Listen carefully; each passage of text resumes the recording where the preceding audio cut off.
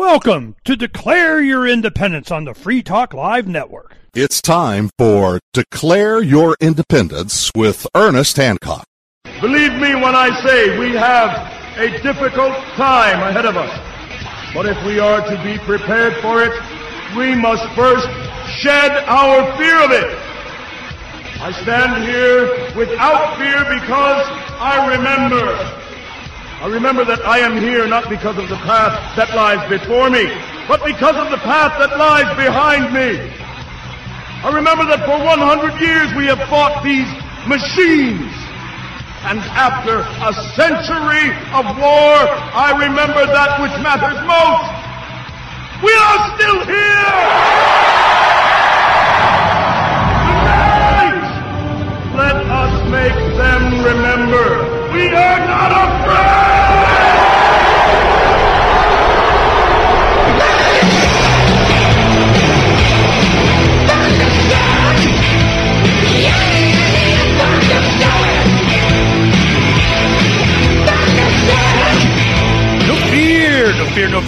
No fear here on Declare Your Independence. Of me, Ernest Hancock. We're coming from northeastern Washington on the Columbia-Idaho-Canada border.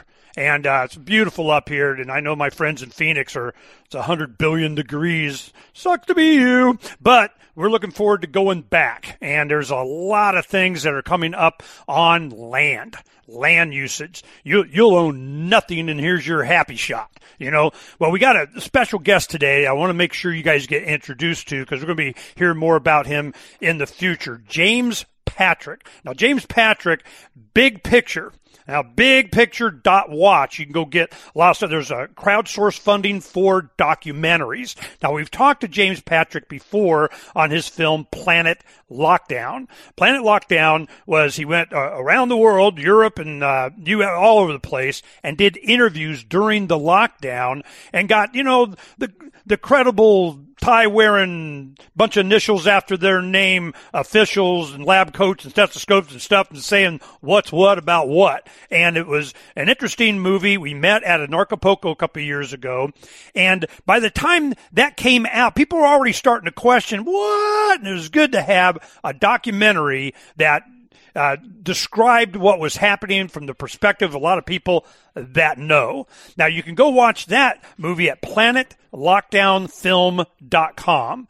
Planetlockdownfilm.com, and it's all over the place on the internet. You'll get it now. It's available in 17 languages. So if you got friends and family around the world, you could send it, and more than likely than not, they can watch it in their native language. Of course, now I try and do that. We translate in like 40 languages on Freedom's Phoenix, and they go, that's caveman talk.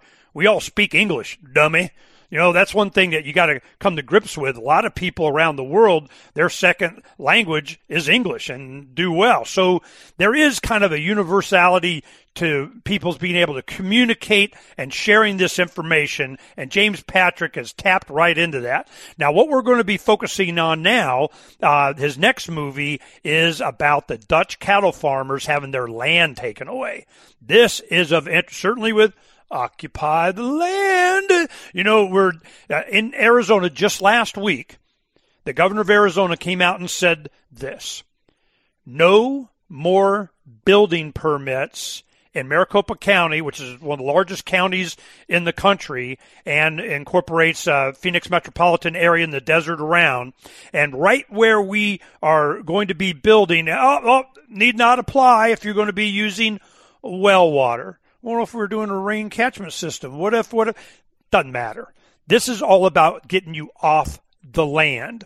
Well, what James Patrick discovered in his film is that, it's a land thing, which is going to turn into a food thing. We're going to be talking a lot about it. He's now focusing on the struggle faced by the Dutch cattle farmers against their own government that's seeking to force a buyout of half of their land, consisting of a third of the territory of Holland, all under the banner of nitrogen is pollution.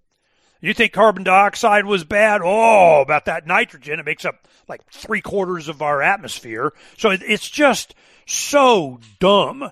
But James Patrick is shedding his expertise on this to make sure that we understand. So I want you guys to think about this. Bigpicture.watch. As we get into more of these kinds of films and Discovery, I'm sure that's going to play into it.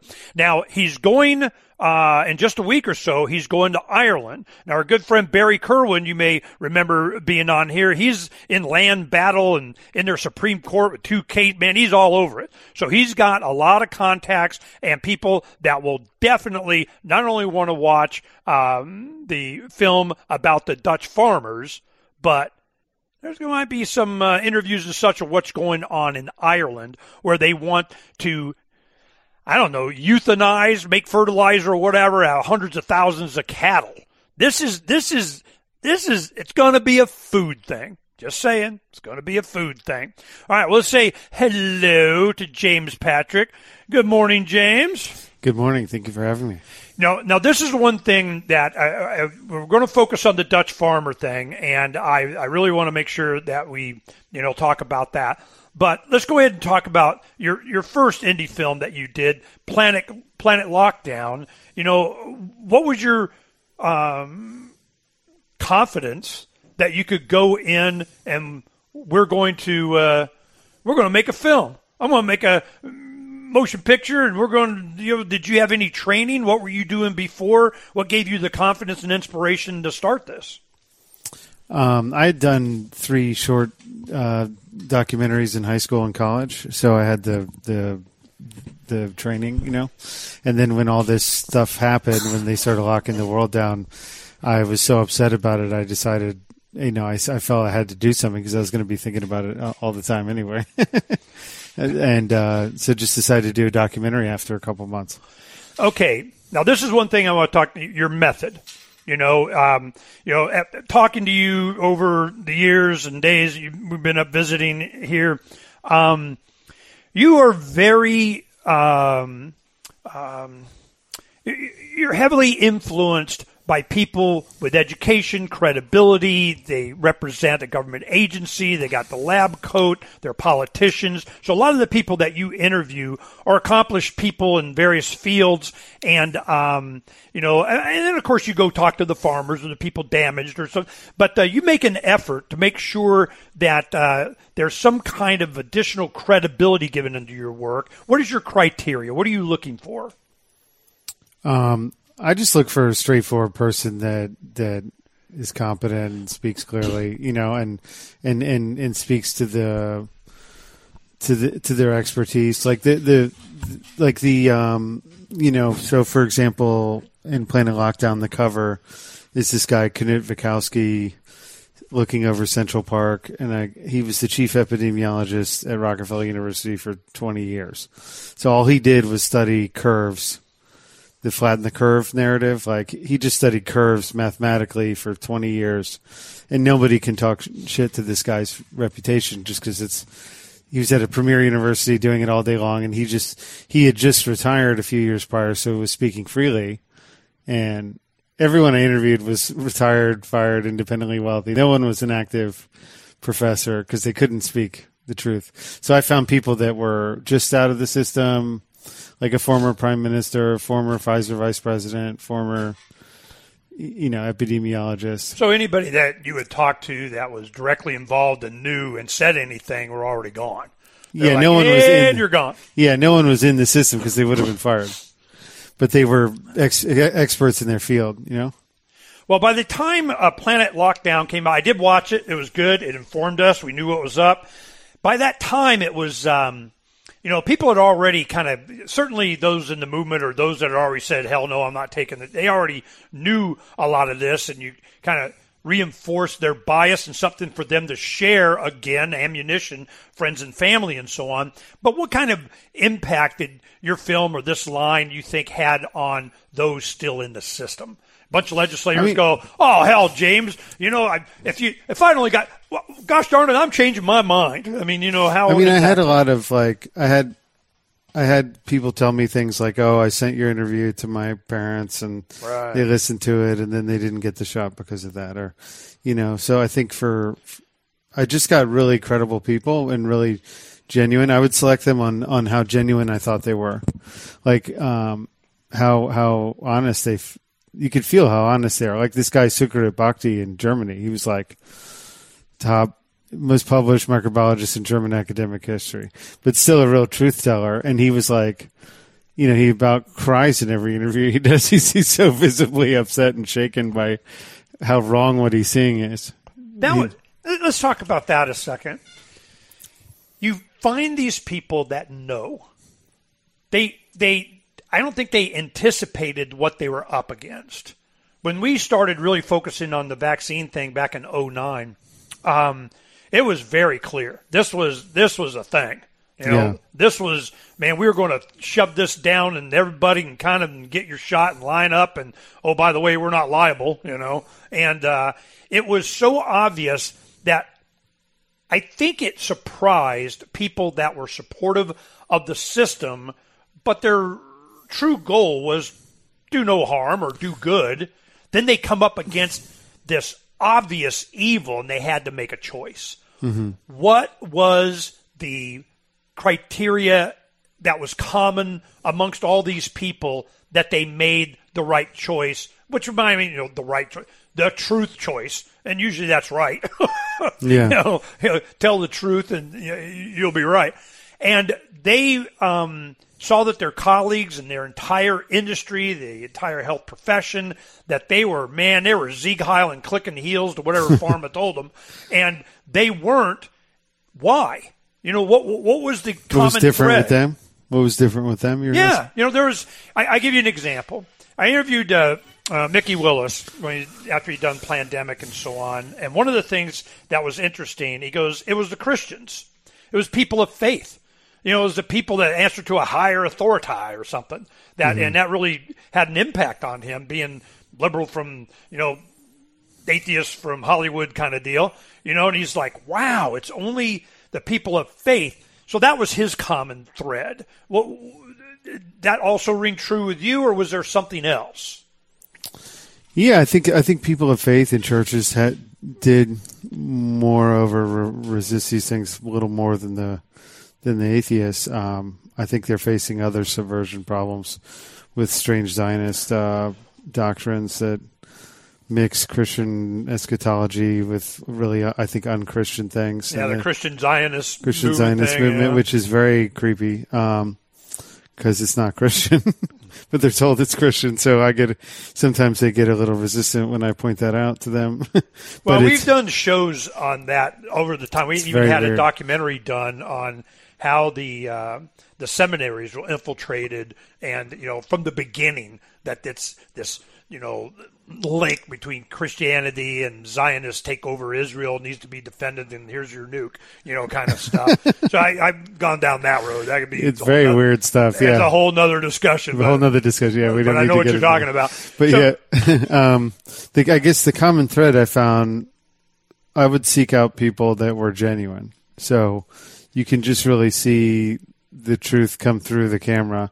And I'm holding the main A camera on my shoulder, and I'm talking to them like 1.5 meters away. Like I'm like 6 feet from the person, and I'm interviewing them. They have a B camera that's stable on a tripod, and I got the A camera that's moving around their hands. And a lot of people bitch and whine that they don't like the camera moving around but I think it's boring. These still interviews, these antiseptic documentary interviews where the person's in a black room, like how most documentaries are shot, where this. So I'm kind of moving around their hands and getting their body language, and then the person's really, and I'm very informal the way I'm interviewing them. So you really feel like you're sitting across the table from someone. Yeah, no. I think the production quality was great. Lighting was good cameras, good audio, man.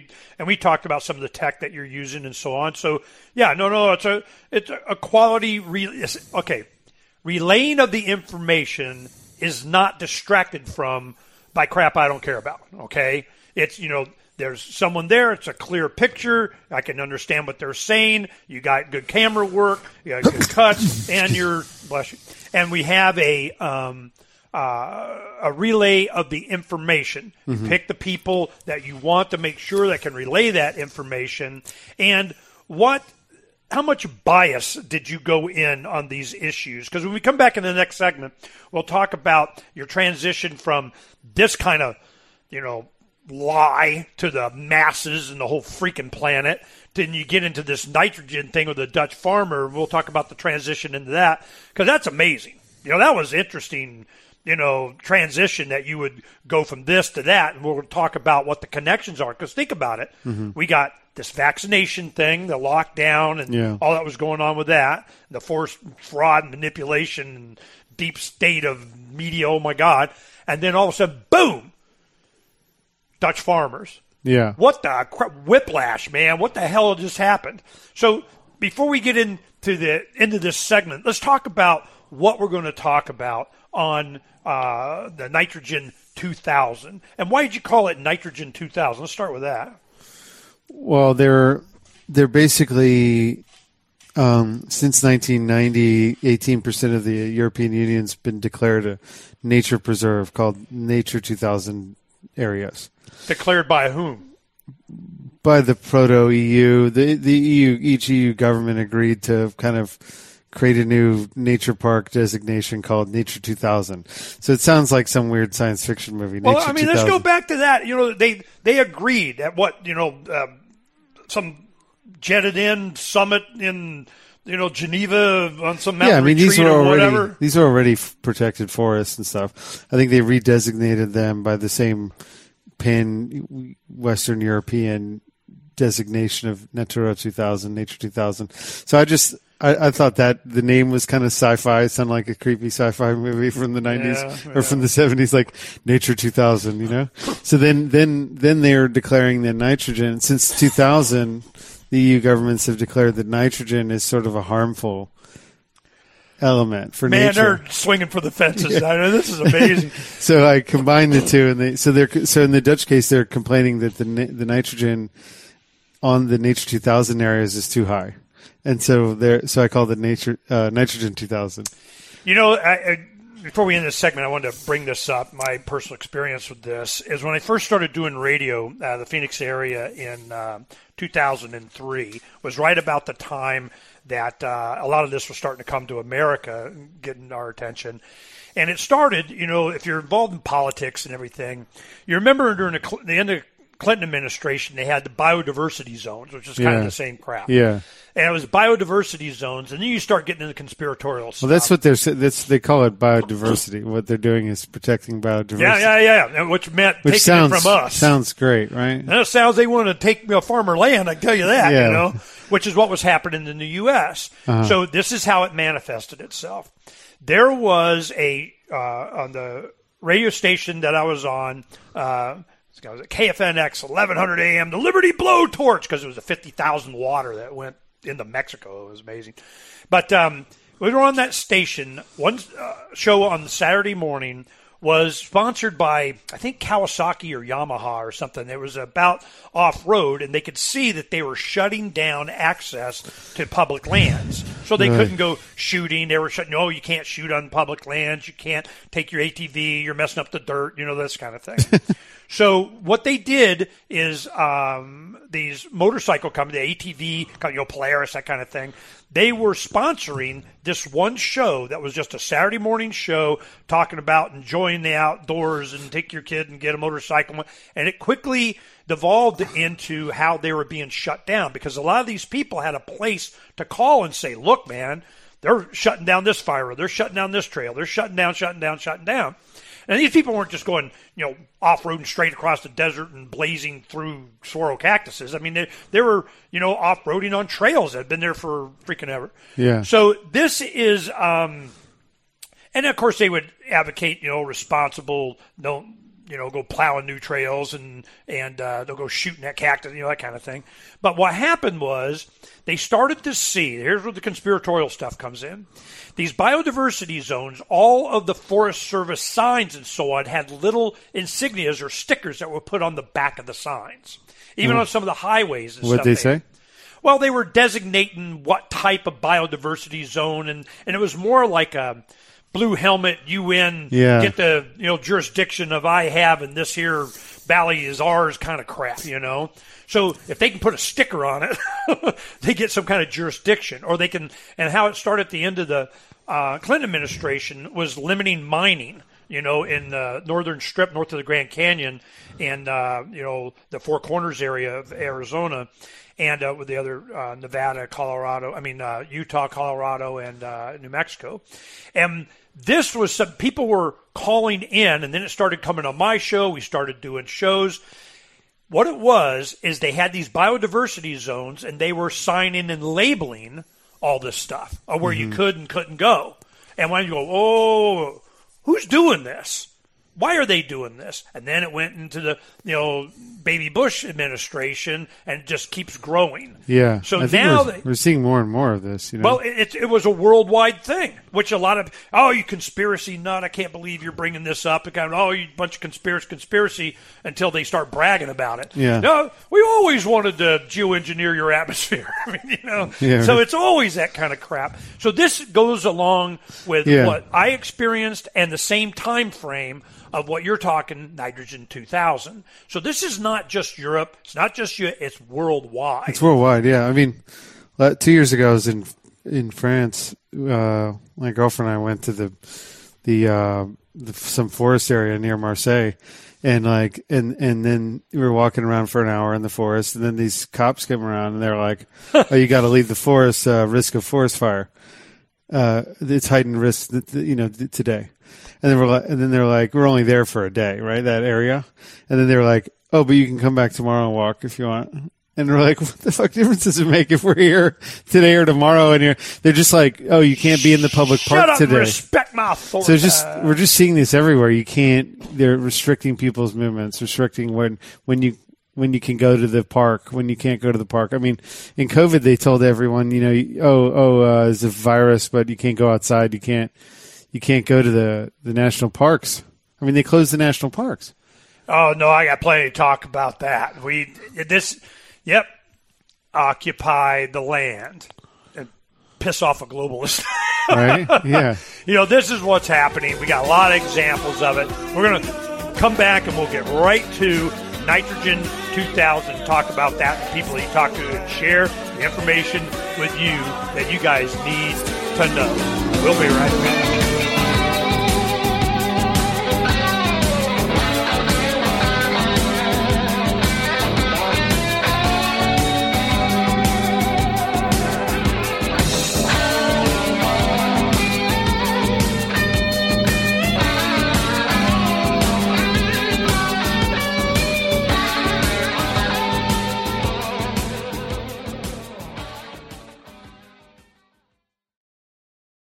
Free Talk Live is brought to you by Dash Digital Cash. Dash is the cryptocurrency designed to be used for spending. Unfortunately, due to government meddling, the company that partnered with Dash to offer Dash Direct is leaving the crypto business. However, they weren't the only provider of discounted gift cards for Dash. BitRefill.com has been accepting Dash for years and has a ton of big-name retailers and brands, including grocers, gas stations, phone refills, Amazon, and even prepaid MasterCards. You could actually live off your Dash using BitRefill.com. Plus, many of their gift cards come with a discount. Dash is one of the oldest cryptocurrencies and is widely available on exchanges and in multi-crypto wallets. It's easy to get and use Dash. Start by learning more at Dash.org. Thanks to the Dash DAO for sending us 32 Dash per month to promote Dash on the air. Visit Dash.org to learn about Dash. Dash.org.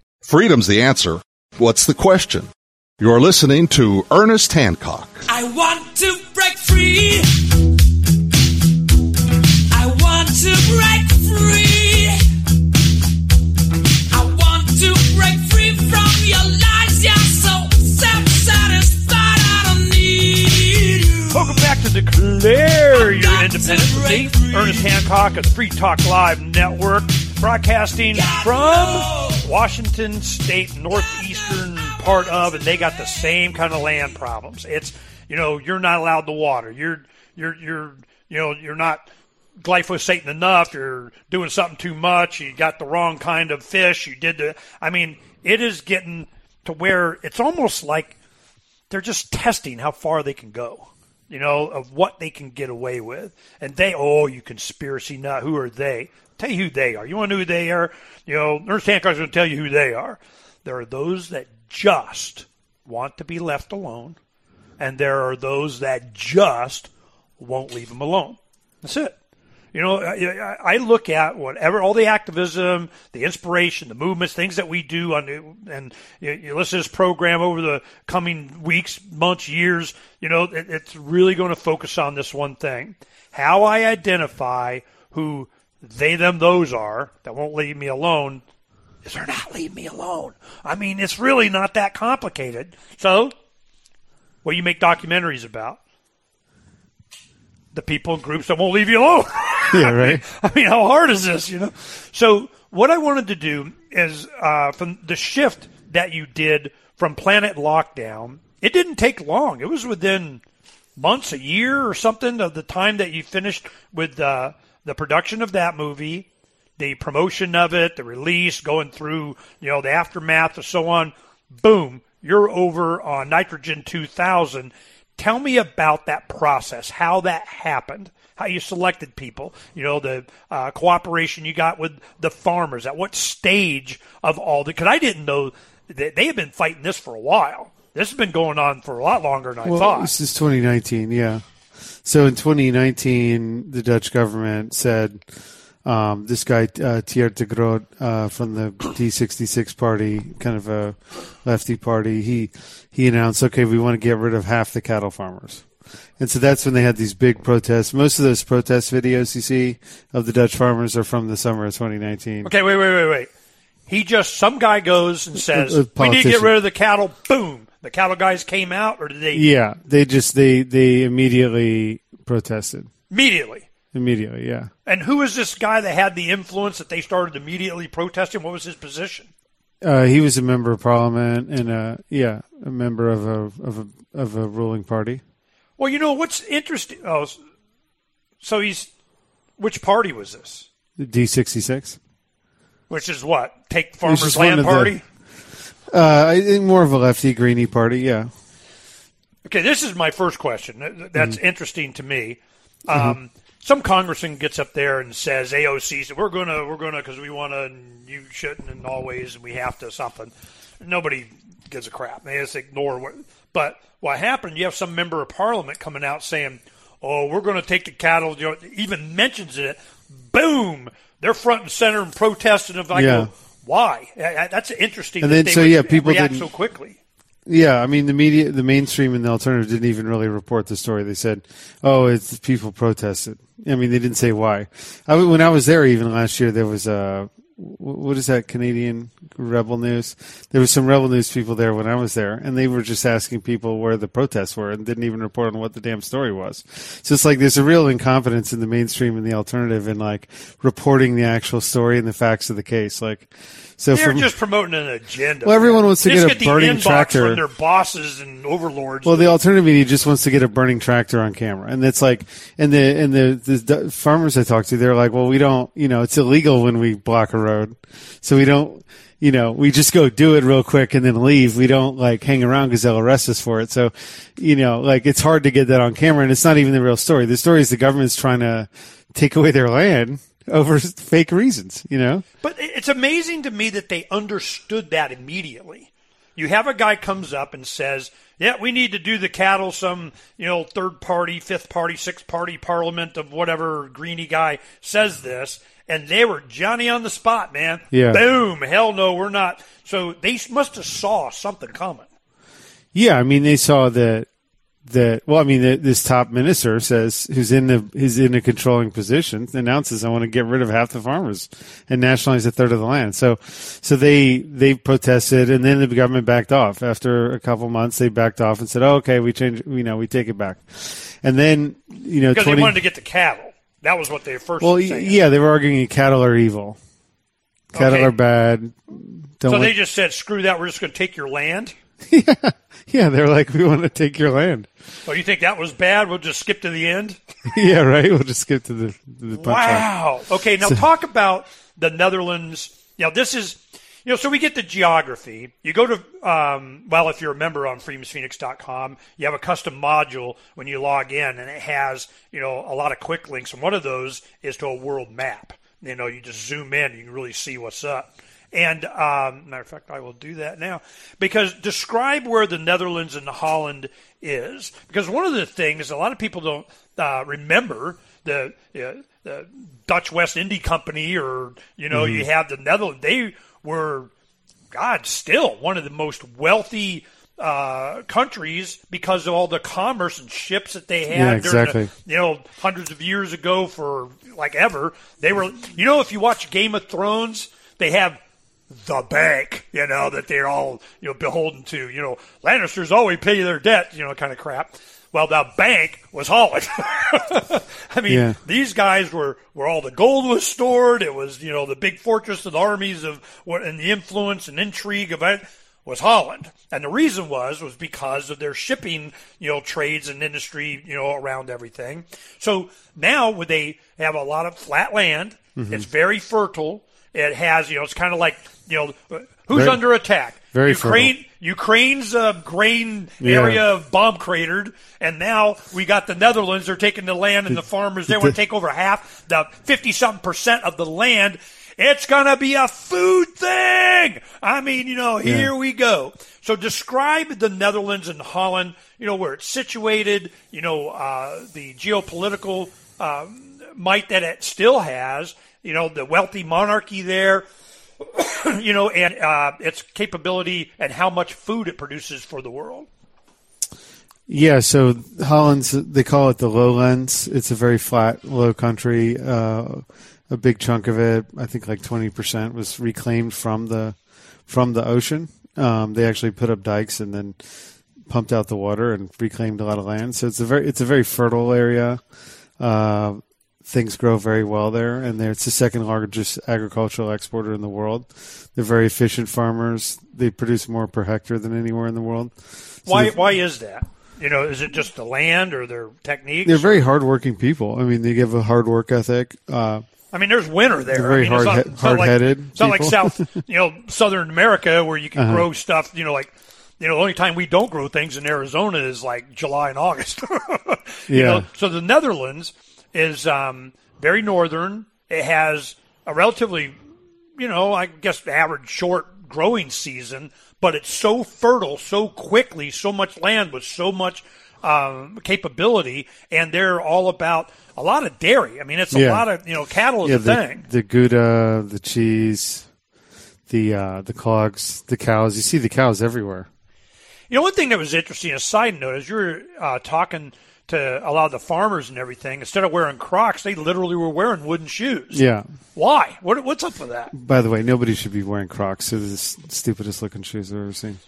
These are a different ride-like Crocs. They're not as goofy looking as the other ones, but I can only find these in Mexico.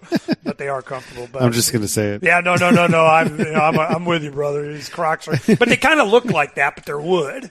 The clogs look better. They look a lot better. Well, they're cheaper too. Well, why is that? Why do they wear those? Is it just a traditional thing, or is there? Yeah, wood farmers have been wearing wood shoes around Europe. You see that in a lot of European countries. Why? What is the allure? They were their great grandfather's shoes or something, or what? I guess because they're durable. Like before you had plastics and things, you'd have like a wood shoe won't wear down so easily. I mean, if it's all leather, it's more expensive. It's cheaper to make. Yeah, no, it's terrible. You can drop things on it and not hurt your feet. But you have to wear thick socks. It's a steel toe shoe. Yeah, you have to wear. It's a wood toe shoe. You have to have thick socks, otherwise it hurts your foot. That was just a side in your film. I just noticed that I'm going, wow, they really do wear those. That's cool. So what that tells you is there's a lot of tradition in the Netherlands.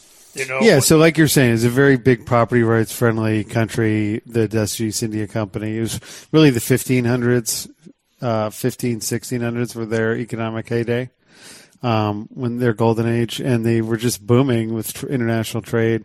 And that's what made Holland rich. It's famous for trade, free trade, for being quite tolerant, mind your own business type free market country. So now to see their property rights attacked so aggressively is shocking. It's unprecedented, and it's really a warning shot across the bow that Europe is doomed. I mean that if that crap can be pulled in Holland, because other countries have had worse property rights crimes than done in Holland. Holland property's been really respected, and so to have the government announce they want to steal a third of the country, basically they're announcing they want to nationalize a third of the country, half the farmers' land. The 70% of Holland's owned by small cow farmers, so they're trying to nationalize half of that, and so they're lowering the value by announcing they want to get rid of it, get rid of the farmers, and then it's that part on the top left, yeah. It's not. So it's over here. That's it, yeah. Okay, so if for those that are geographically challenged, you have the Straits of Dover, the cliffs of Dover, and you cross the English Channel over into France, and right there, if you went northeast along the coast, I don't know, a couple hundred miles, boom, you're Amsterdam. I mean, you're in Holland area. So it's really on the same latitude, as like London. If you go east of London, boom, you hit the coast in Holland. So this is Amsterdam. What do they call it? They call it Holland. They call it Amsterdam. They call it Netherlands. They call Lowlands. So Netherlands is the kingdom of, or something like that. Because we're talking about, it's also a monarchy, is it not? Yeah. So how influential is the family? They're pretty powerful. They're not quite as powerful as the British royal family, but they're the second most powerful monarchy in Europe. It's amazing we even still got monarchy. What role do they play? Are they just the big giant checkbook of the jackboot of we're gonna? I mean, if they were to... Well, I'd rather have monarchy than democracy, in the sense that in the monarchical period, there wasn't so many property rights abuses as there has been. There's only one guy you got to go after. Yeah, and who's the asshole. If he's screwing you can advocate regicide, killing the king if he abuses the people. That was a tradition before. Whereas now, since the French Revolution, they pushed the modern state, and they attacked the monarchy, aristocracy, and church, the old world order, and they give us this new world order, this modern state, and then they puppet who runs it, exactly. And we can have no one to blame. They're all insulated. Yeah, they're insulated. They got layers. They just exchange the caretaker puppets in the front of it, and then their popularity ratings go up and down each time, and then they kind of insulate against the real bad guys really controlling things. So, you've done you're an economist, you've done some Austrian economic. Are you familiar with Hans Hermann Hoppe? Yeah. I mean, I'm getting that partially from his work. Well, yeah, he spoke at one of our Freedom Summits in Phoenix, and the point that he made that year, God, when was that? It was like mid-2000s. The monarchy, democracy. Exactly. He goes, you're better off with a monarchy. At least they want to, be more wealthy. I mean, they want to have commerce. They're wanting to, they have a self-interest in, not pissing the people off too much and doing. Well, I think not to praise monarchy, but just that the idea is if they consider the realm their property, they don't want to depreciate it. They don't want to destroy the capital value of it. Whereas a temporary caretaker will tend to loot as much as possible in his term until the next jerk is there. Well, they're just using whatever ism, capitalism, corporatism, fascism, communism, whatever ism, socialism. They're just doing an ism to create a one world guy in charge. And we rule you, and we're aliens from Alpha Sin, whatever the hell. God knows, nothing will surprise me anymore. But but it's amazing. You look at Europe, and the whole size of the Netherlands is about the size of, God, I don't know what, Connecticut or freaking Vermont. I mean, it's not very big. No, it's not. But it's so enormously productive in making food. So them to attack that is interesting to me. Yeah, because it's like they're taking offline, or they're trying to take offline the most efficient farmers in the world. So, and why? I mean, is there a reason they just that begs the question? Yeah. Okay, I'm asking it. What was your personal opinion after doing all of this research and interviews of these guys? And one of the go answer that question first. I got a bunch. Well, one other clue is this there was a group that put out a more left-leaning research group, put out a report in September 2022 called Food Barons 2020, researching the food what? Food Barons 2020, a market analysis of the food industry. Okay. And they noticed that like big private asset firms like BlackRock and Vanguard have been heavily buying into the agriculture sector Shocking. across all the different sectors. So basically in 2020 and 2021, while we had the lockdowns, the big money interests of the world were controlling shares across the agriculture sector. So they were weakening the agricultural sector by locking them down and then buying into them. And then this report was saying they're implementing more high-tech solutions like blockchain, robotics, and they're saying the farmer of the future will basically be some fat Joe who will push buttons, and then robots will spray the fertilizer, spray the seeds, spray the... So it's going to be in Pasta Cricket Burger? The glyphosate.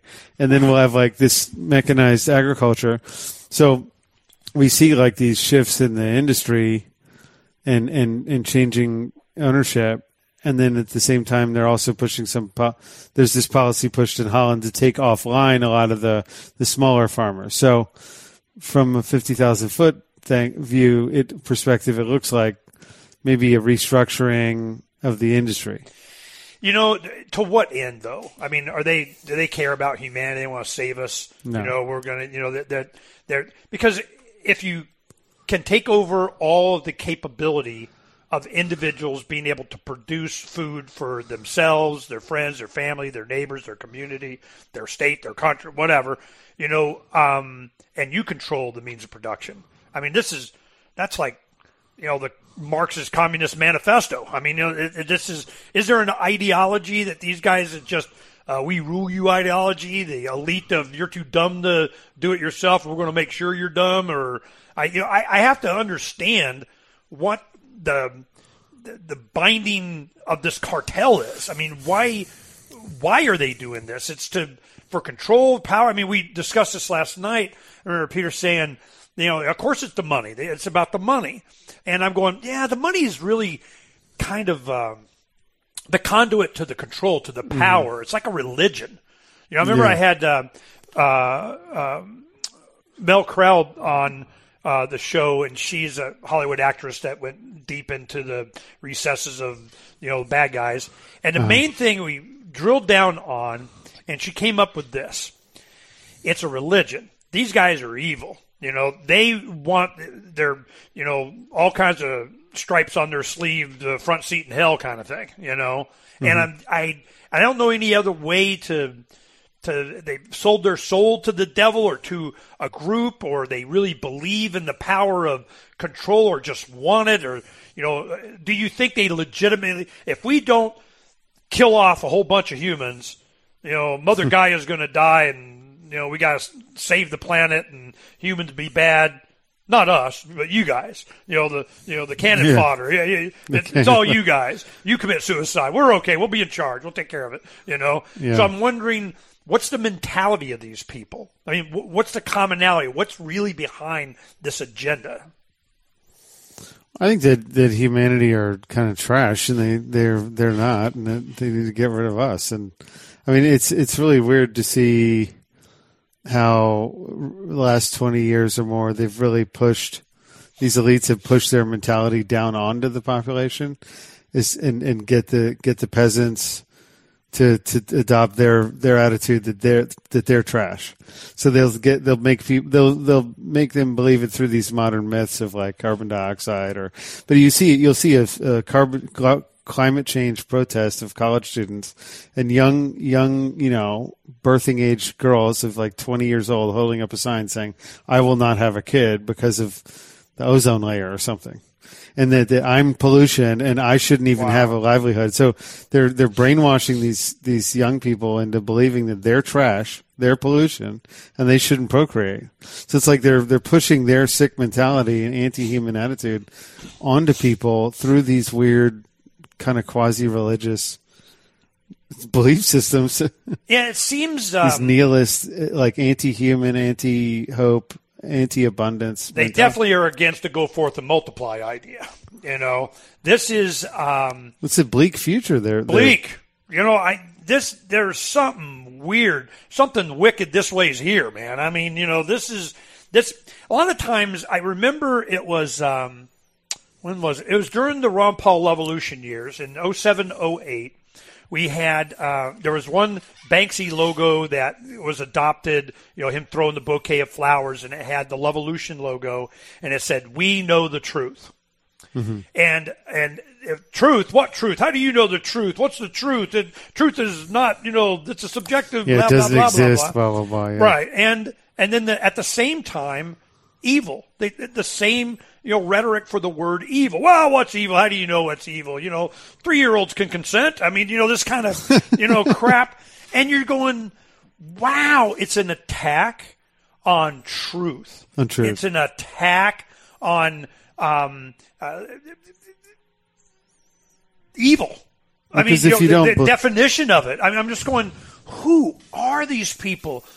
Did you discover that? You know, did the Dutch farmers, the physicians and doctors and scientists and researchers you did in your Planet Lockdown, they had to have some kind of an opinion or reference to what the hell are they up against? Well, I think you got to ask the question, like an investigator, like who has the ability to pull off a scheme like this? It's not just. Even someone like Gates isn't even big enough to do that. You know, if you look at somebody like Soros and all this stuff, Klaus Schwab, if you know their name, it ain't them, okay? You know, there's something deeper. You know, these are just the insulation front runners allowed. I mean, they may, share baby hearts with some of the, upper whatever horn wear. Share baby hearts. Yeah, I mean, well, this is I'm telling you, man, these guys, the more evil they are, the more power they think. It's like a religion. That's what Mel Crow, in our discussion, she's talking about her experiences in Hollywood and so on. And to skip to the end, it was her father is in a retirement community in Florida. She goes down there, some 90-year-old ex-military intelligence guy. He goes, oh, you're from Hollywood, huh? Well, you want to know what's really going on? Let me tell you what's really going on. And that's what sent her down. The military guy said that to her? Yeah, it was some military intelligence, CI, whatever the heck. And retired guy in Florida, he goes, oh, your daughter's an actress? Well, I'll explain it to her, okay? And then she went off and she's like, whoa! And that's what sent her down the path of being, a content creator and, asking these questions. And I was exposed to her by Sam Tripoli that has a show. And he was like, Ernie, you got to talk to her, man. You'll get learnified. And I'm going, damn. So a lot of us as political activists, we've been working in this area of exposing what's going on, why it's bad, what some great thinker or founder said about this, about that, what the Bill of Rights and why we, broke from, they, them, those, and, the crown of whatever and so on. But what is their driving motivation? And this has been going on for a long time. And you can, it's like Count Dracula, it's like vampires. But then they got their familiars that walk around during the daytime, and their names. But who are the real vampires, the blood-sucking whatever? I don't know. Maybe there's a lot of truth in history to that. You just got to tell the story. We're going to tell more of the story with James Patrick. James Patrick, during the break, go check out the Big Picture, bigpicture.watch. bigpicture.watch and see what you can do to help and what might be his next film. More on the Dutch Farmers when we come back.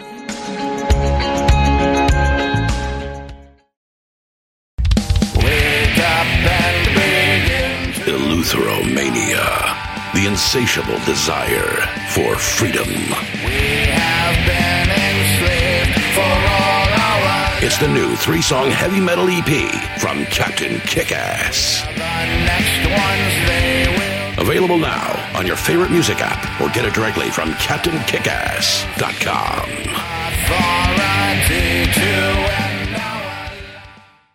It's time for Declare Your Independence with Ernest Hancock. I remember that I am here not because of the path that lies before me, but because of the path that lies behind me. I remember that for 100 years we have fought these machines. And after a century of war, I remember that which matters most. We are still here! Tonight, let us make them remember we are not afraid!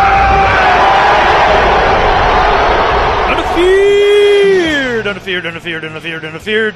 No fear here on Declare Your Independence with me, Ernest Hancock, on the Free Talk Live Network. You know, that was one thing, when I first started doing radio in 2003, Declare Your Independence with Ernest Hancock, and they go, what? I want to declare my independence, but I got to declare my independence with you? And I'm going, good point. Thank you for bringing that up. That was very good. You are learning.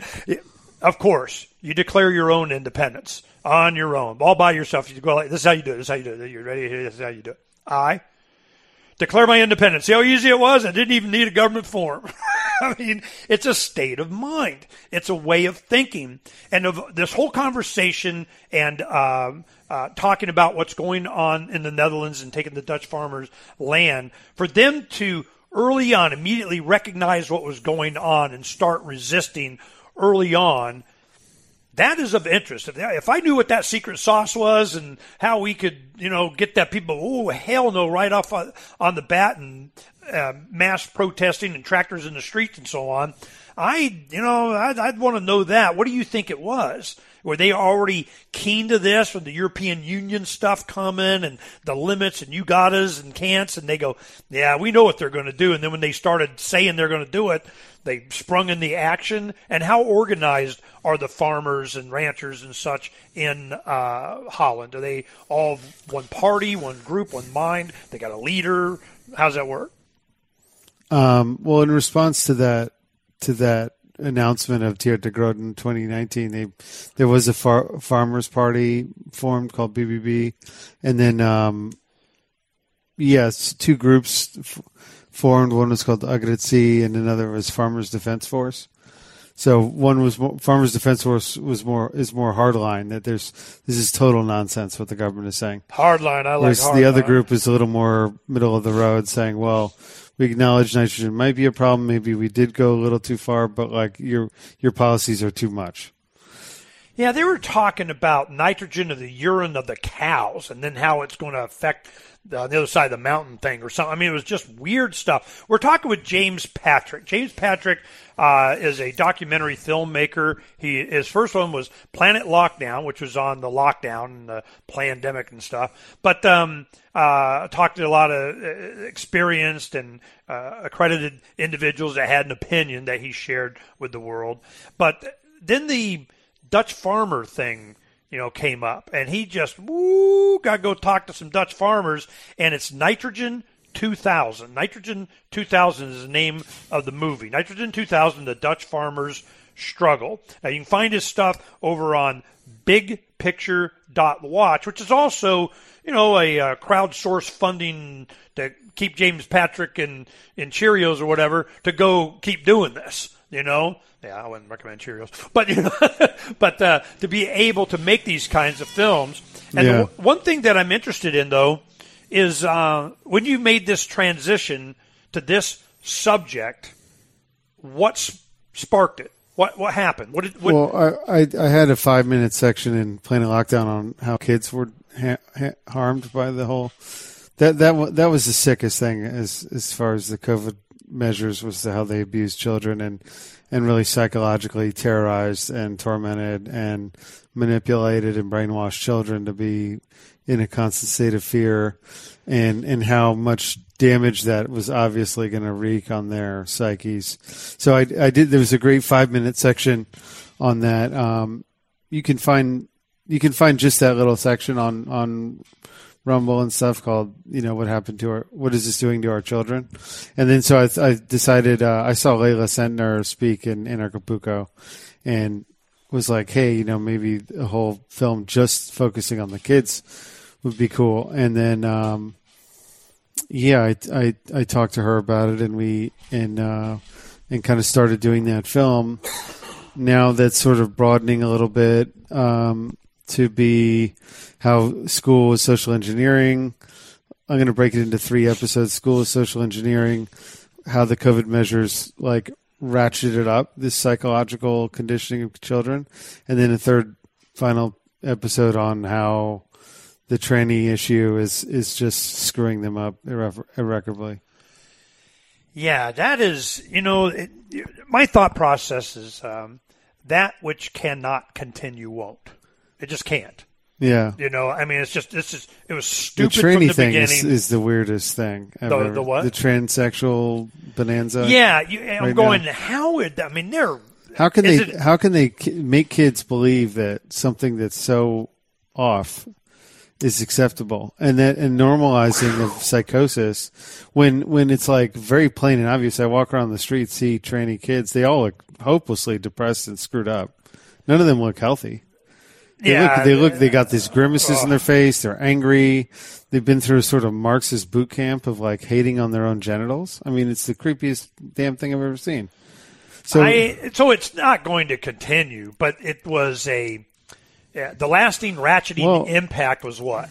I mean, they're getting them to, sterilize themselves so they don't procreate, to hate human beings as carbon emitting, scum. I mean, I'm wondering the long-term benefit of them doing this with distraction from something else, taking your land. I mean, there's some benefit, to they, them, those for doing this. I just can't imagine what it is other than they get their numbers or something. What?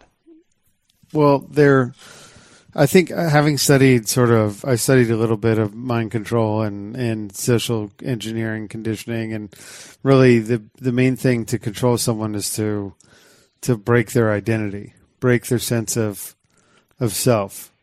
So family, church, community.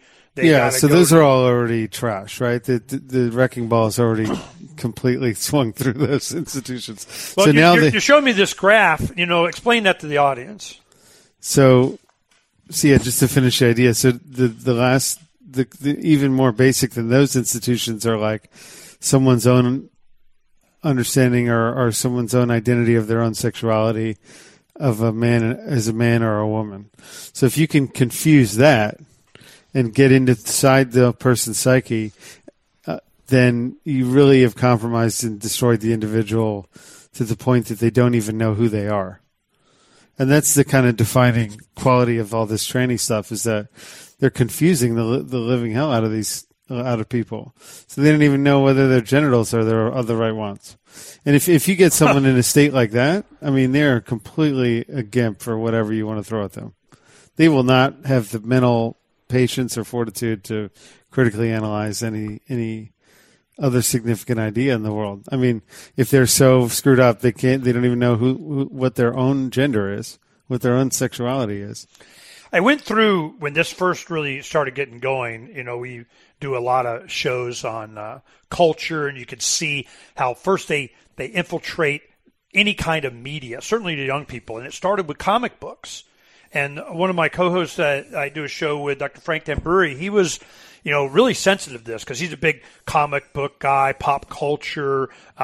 He's got, all the Star Wars posters signed by the actor kind of guy. He'll send it off to Australia to get a signature of something, And so he's a big movie buff, and he could see the infiltration. They were coming in to make, Batman and Robin's now gay. Spider-Man's black, Superman's turning a woman, Captain Marvel's a woman. You have, it was, this is the one that really, damn. DC Comics had, and here it comes, because it starts with the comic books, then you start seeing these new, movie releases, is that Superman was captured and put in a kryptonite cell of whatever the hell, and was being raped every day. The straight white man, true justice, American way, or rape Superman. And Batman's got to go save him. Sorry, Superman was getting raped? Superman.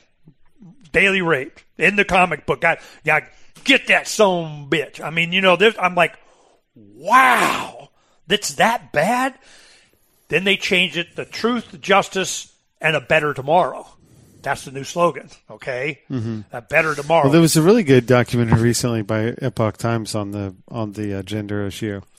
and they talked to, I think, 4 or 5, recovering lunatics, recovering like traumatized people, and this is girls, and they're like, oh, only after I got deprogrammed from this gender ideology stuff. Yeah, it's very cult-like. Actually, I have a Telegram channel, Big Picture of James Patrick. I think it's just at Planet Lockdown, but they have.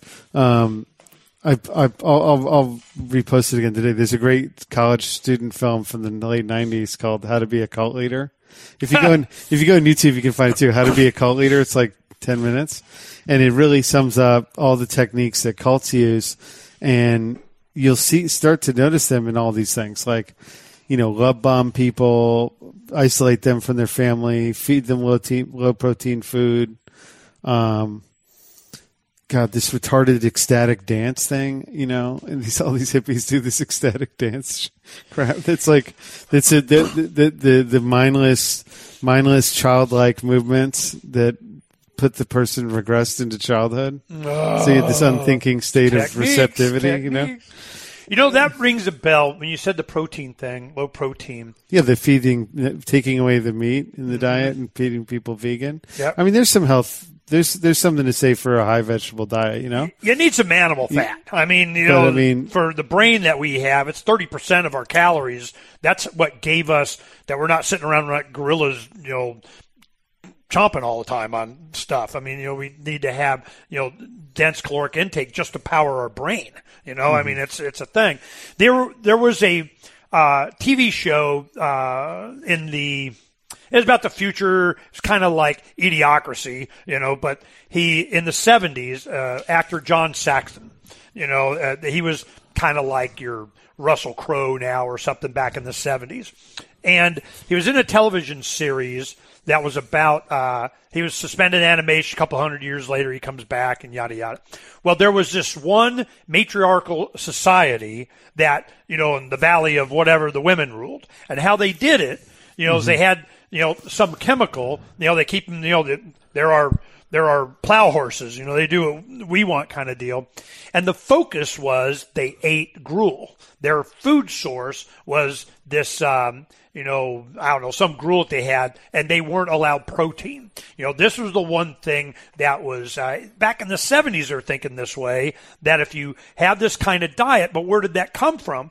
It's what they were doing in the concentration camps. It's what they were doing in a lot of these totalitarian governments, is that if you took animal protein out and you gave them the bugs, or I don't know where the heck they were going to be eating, that, the grain gruel oatmeal of something, you can keep them alive, but they're not going to have the type of mental fortitude and energy to resist. Yeah. And they didn't want them to be able to resist. Yeah. So this is a tactic. This is a science-based. They're just throwing everything at the wall. Yeah. We got to do the God. What was the impossible meat? I mean, Impossible Burger. Yeah, Impossible Burger or Possible. I'm going to eat it. But the thing. You would think I would try. I'll try anything once, twice if I like it. Kind of thing. And I don't even have the gumption to even experiment with their lab-grown, processed out of a stainless steel vat of that crap. It's just on its face dumb. For the same reason, I choose not to inject myself with their crap. I'm just like, are you anti-vaccine? Yeah, pretty much. A lot of people will say, well, I'm not anti-vaccine. I'm just anti this one. Or even now, of course, we focused on when we did the Love Bus Liberty tour around the country for last few years, it was very focused on mandates. The fact that they would make you take this stuff, make you eat this, deny you access to, that kind of thing. It's the force. You got to find the gun in the room. Where's the force? Well, this whole transition in the last several years has been all about force. And they prepped it with people being of the mind that you should force people. This is better for humanity and you got to force them to what? Well, I voluntarily sterilized myself because I love humanity. I love the planet, right? And we got to save the planet and sterilize everybody. And it's going to progress to that. I mean, you can see it coming. So just like the Dutch farmers, they're going, oh, you want to take, okay, I see where this is going. Hell no. And we're going to have that planet awareness of what you discovered in your film, Nitrogen 2000, the Dutch farmer struggle, is that we realize we're under attack. There is a conscious laser focus on something. Is it the middle class? Is it the capability of the individual, of cultures? And they see, the power is against them is what? Faith in God? Prayer? Community? Going to church? Homeschooling your children? Something is, they're attacking. It's like all of that. It's a full spectrum dominance coming after your freaking not allowed thing. Yeah. So give your opinion on that. What can we expect in the future? Because you're going to Ireland. You're going to be talking about, we hooked you up with some people we know there that while you're doing a presentation. Tell me about what you're doing in Ireland. Yeah, so they've announced in Ireland they want to get rid of 20% of their cattle. And then when the environmental minister was asked, is he going to, are they going to look at nationalizing the land after they kill their cows? And then he said, we won't rule that out. So it looks like the exact same policy. They're saying it's carbon dioxide, it's nitrogen is the rationale. And so it's just... Okay, carbon dioxide makes up a fraction of 1% of nothing of the atmosphere. I'm shocked it's that low, to be honest. I was thinking it'd be, the plants are like, humans make a little bit more carbon dioxide. Thank you. Well, but and our man-made is so infantile. Our atmosphere is 3/4 nitrogen. I mean, we're breathing it. I mean, I'm a nitrogen sucking in and out. Life on Earth is made of carbon dioxide. We're carbon-based life forms. So you should not kill yourself. Yeah, they're calling it pollution. Then logically we're pollution. We should be getting rid of. So, but then there are in the climate change argument, they're really arguing that the greenhouse effect will cause sort of, if we increase these greenhouse gases, we'll see this heated planet. Now, that didn't happen, so then they say climate change. But just digging into the... it was Ice Age when I was a kid in the 70s. We were all going to freeze to death. Yeah. It keeps changing. But so they were saying that, but they're being deceptive about it because 95% of if you look at the greenhouse gases, the biggest one is water vapor, and that makes up 95% of the greenhouse effect. So most of the time when they show these graphs of the greenhouse gases, they just omit water vapor, which is the number one greenhouse gas. Then the remaining 5% is like carbon dioxide, I think is like 3%. And then there's like methane and a few other trace ones. So of the carbon dioxide component, man's contribution to that is like less than 5%. So it's like a few percentage points of a few percentage points, which is like a fraction of a percent of the greenhouse effect. Man's contribution to the overall greenhouse effect is like fractions of a percent. So yeah, we were looking it up at lunch yesterday or day before, and it was like nothing percent. Whatever. Now you're talking about when they say of the greenhouse gases, it's even a percent or 2 or 3 or whatever. Yeah. But of the atmosphere, it's like nothing. I was shocked it was that low. I didn't, and that we would. It's a lie. This whole thing is a lie. It's a total lie. Yeah. And the doctor, the scientist, and some of the officials that you were talking to, there are a couple of them kind of stuck out in Holland. One was a member of parliament that in his Dutch mansion windmill kind of standing there how everybody should not and you can't, we're going to take, and proud of it and put me on the money or something. I mean, this guy was, man, he was slinging it, And then you had one of the experts that you had on. What was the argument that you think the best argument both sides had? I mean, I was not. It was not convincing. You got. I mean, give you props, man. You interviewed the head guy of wants to tell you what's what and the opposition to that. But is there anything convincing that they say any of their argument? Well, I mean, it may have been a bias, in the film that, you were using their own propaganda stuff. them coming out in the films and the shorts and the clips that they were doing was just so foolish. What is their best argument?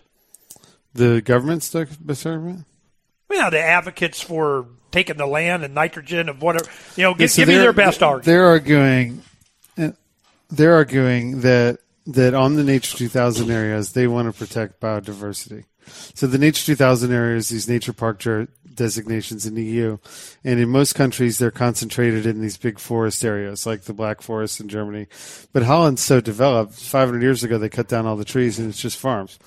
So they had to just arbitrarily designate 180 sites, but in 180 like random fields and sand dunes and shit, they just declared them nature area, and they're like people's private property, so that dramatically restricts them. And then I kept hearing sand dunes a lot. There's a lot of sand dunes in Amsterdam. Yeah, in the north western part of Holland, there's we got to save the sand dunes.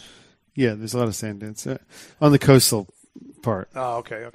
So they're arguing that on these Nature 2000 areas where there's not many trees because they were cut down to develop it centuries ago, they're saying, well, we don't want forests growing back. We, in the name of, quote, biodiversity, they use these taglines a lot, biodiversity, they want to protect 10 small plants, like orchids, that don't grow very high. So out of 150 common plants in Holland, they arbitrarily selected 10 or 12 that are low nitrogen consuming that only grow up to like a foot high. And they just arbitrarily designate those of common non-endangered plants. They just cherry picked and want.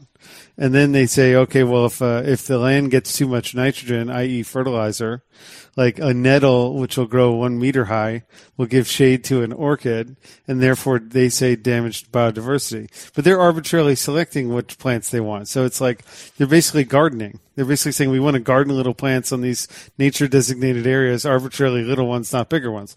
Whereas like most people think if you rewilded nature, you didn't disturb it, you let it go back to the wild, just bigger plants and even trees would grow back and you get a forest again eventually.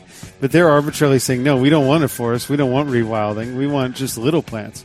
So it's completely arbitrary. And that's and therefore we want to bankrupt half. Oh, baby.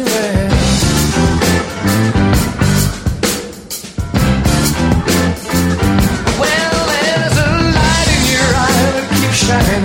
Keeping the mind lights on here on Declare Your Independence with me, Ernest Hancock. We're finishing our conversation up with James Patrick. He's a filmmaker who just finished a documentary, Nitrogen 2000, The Dutch Farmer's Struggle. And it's just a lot is being learned from this conversation. Let's continue. And therefore we want to bankrupt half of our farmers? And then they came out. Yeah, they do. And then they came out with all these kooky computer models that say, well, if a cow craps over here, it can precipitate kilometers in the air and then somehow go back down onto a Nature 2000 area. And then those damn nettles will grow up too high. And if a dog pisses over here, the piss will magically go 3 kilometers over and fertilize this land over there. And then the nettles will grow up on this and they give those orchid shade. And therefore we need to bankrupt the Dutch farmers. So the absurdity of their arguments were such that, did you cherry pick? Or is this like the common, the clips that they're using, the videos, the educational, those are like the promo PSA? videos. Yeah, so just to explain a little bit. So there's 6 NGOs that are really pushing the policy. Here we go. And it looks like they're controlled by some bigger financial interests. And then they get the government to pay for the budget of the NGOs, and then they get the government to pay for the people ultimately, both of these things, to pay for a 25 billion euro fund to buy out the farmers' land. And then when the NGOs, advocate the policy, write the policy, give the talking points to the politicians to read. So they get the whole thing paid for by the people that the farmers are paying taxes to have their own land stolen from them. They're paying into the fund that robs their own land.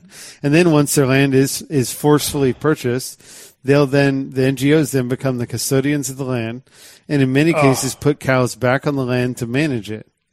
So it looks like a very clever scheme by some oligarchs to basically... And the oligarchs, the monarchy? Are they going to eventually get... And entrust it's now your serfs and it's ours again? Well, I looked up the directors of the NGOs, and two of them were former Chevron executives, which kind of sounds like Rockefeller Oil. And then there was 3 were big tech employees like Google Holland, Google Europe. That's ultimately BlackRock. Some say that's Rothschild. And then there was one local Dutch banking family, like one guy who worked at a banking family, used to work at a foundation from a Dutch banking family. So it looks like these international banking class type people. Those are the only ones with Sounds like they, them, those, me. Well, they're the ones who they're have not leaving us alone. The power to exert a policy through NGOs, government, media. Wow. This is, you got time to go at least another, we can go all day. This is interesting. We haven't even got to the goody yet. I can go 20 more minutes. Yeah. We'll be right back with James Patrick, and the film is Nitrogen 2000, The Dutch Farmer's Struggle. He's also had the Planet Lockdown, and for his next film, the next film, the film after that, and some of the films, and we're friends with one of the producers here and on the films, and it's bigpicture.watch. You want to see this kind of stuff happening. We just this last weekend we went and saw a lot of friends up here, and Donna and I went and we saw Sound of Freedom, and it's just one of those kind of movements and films, information that needs to get out, and individuals, crowdsourcing, people buying tickets, paying it forward, wanting to make sure it's up to us. It's up to us. You have to do it in your own community. I mean, it's up to you to take care of you, your family, your community. It's up to you. Somebody else ain't going to do it for you. And James Patrick can only do so much on his own. I mean, it's you got to, and how he did Planet Lockdown. I remember when he was making it, he was releasing individual interviews and portions of it to help bring awareness and fund the completion of the film. I mean, this is how it's going to be, because corporations and Disney ain't doing it. Okay, I'm just telling you, and it's going to be up to you. We'll be right back. Welcome back to Declare Your Independence with me, Ernest Hancock. You do it on your own. You can just go, declare my independence. You don't even need a government form. Well, we continue the conversation. We're going to go a little longer with James Patrick. James Patrick, you can go check out his work at bigpicture.watch, and also donate to keep these kinds of films coming, because he did Planet Lockdown, which is on the lockdown of the pandemic, and the scamdemic, the whatever demic, and they're not stopping. I mean, they're going to come up with another. They already got another one planned, and I tell you what was interesting, as adamant as they were about vaccines, vaccination, we're all going to die. As soon as the conflict in Ukraine happened, man, they pivoted in like a day. It was like, boom, that's not a problem anymore. Well, we're shifting from your mask to putting, maybe a day we'll have a mask with a Ukraine flag on it, and then we just do away with the mask. You just have the Ukraine, tattooed flag on your forehead. I mean, right within a week. It was amazing. I'm going, wow, they're this like, is shut Operation 1, initiate Operation 2. Did you notice that too? Yeah, it was within 3 days. They're like, okay, COVID's over. Now we got this engineered war in Ukraine. It was of interest. Well, the one thing that I wanted to make sure that we got into is the solutions. We haven't really talked about solutions. Awareness, of course, like that's one of the things that, what made Sound of Freedom get a lot of attention. Mel Gibson came out and goes, hey, man, the first thing is awareness. You guys need to know what's up. And, so it's the same kind of thing with the work that you're doing. We need awareness. Holland is a itty-bitty little tiny spot across the channel from Great Britain, just to the east of it. And where it lands, like Normandy, is France, and you just keep going northeast on the coast, boom, you're Holland. And Holland's not that big. I mean, it's the size of one of our smallest states. I mean, it's teeny tiny, but they have a lot of cleared land that they've done over the generations and hundreds of years ago, and they mass produce food. And a lot of dairy and cattle and so on, and it was a perfect neon flashing example of what they needed to get. Those need to get rid of it. It's going to be a food thing. They're already starting to be.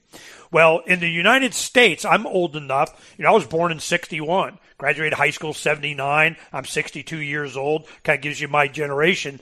But I remember in the late 70s, where the Carter administration was, we're going to feed the world, screw the Soviet bloc and the Cold War of, we're America and we're going to be the breadbasket of, and everybody, we're going to give you special programs to get the farmers in debt. You got to buy the new combine. You got to get the new John Deere of whatever. You got to get indebted, a gazillion dollars at the bank, and we're going to give you loans and kind of, here we go. Then they changed policies, different subsidies. They extracted, pulled, yanked around with the farmers to where they started going bankrupt. And this is why you remember later in the 80s and so on, they had, Farm Aid. Willie Nelson's out raising money for farms, trying to save the farms, and they're going to the debt of the farms. Well, what happened? It was a conscious effort. It was, all of a sudden you can't afford it anymore, and Arthur Daniel Midland bought it, Then Arthur Daniel Midland, starts subsidizing media, they're brought to you by Arthur Daniel Midland that, is taking all the farms. I mean, so this, you could see it. It was an attack on the farmers, ranchers. The ranchers not allowed to have, this is what the Bundy Ranch stuff was all about. The thing that was going on in Oregon, Lavoy Finicum's murder. I mean, all of this stuff was them getting you off the land with new introduced a gray wolf this, bear that, whatever it is.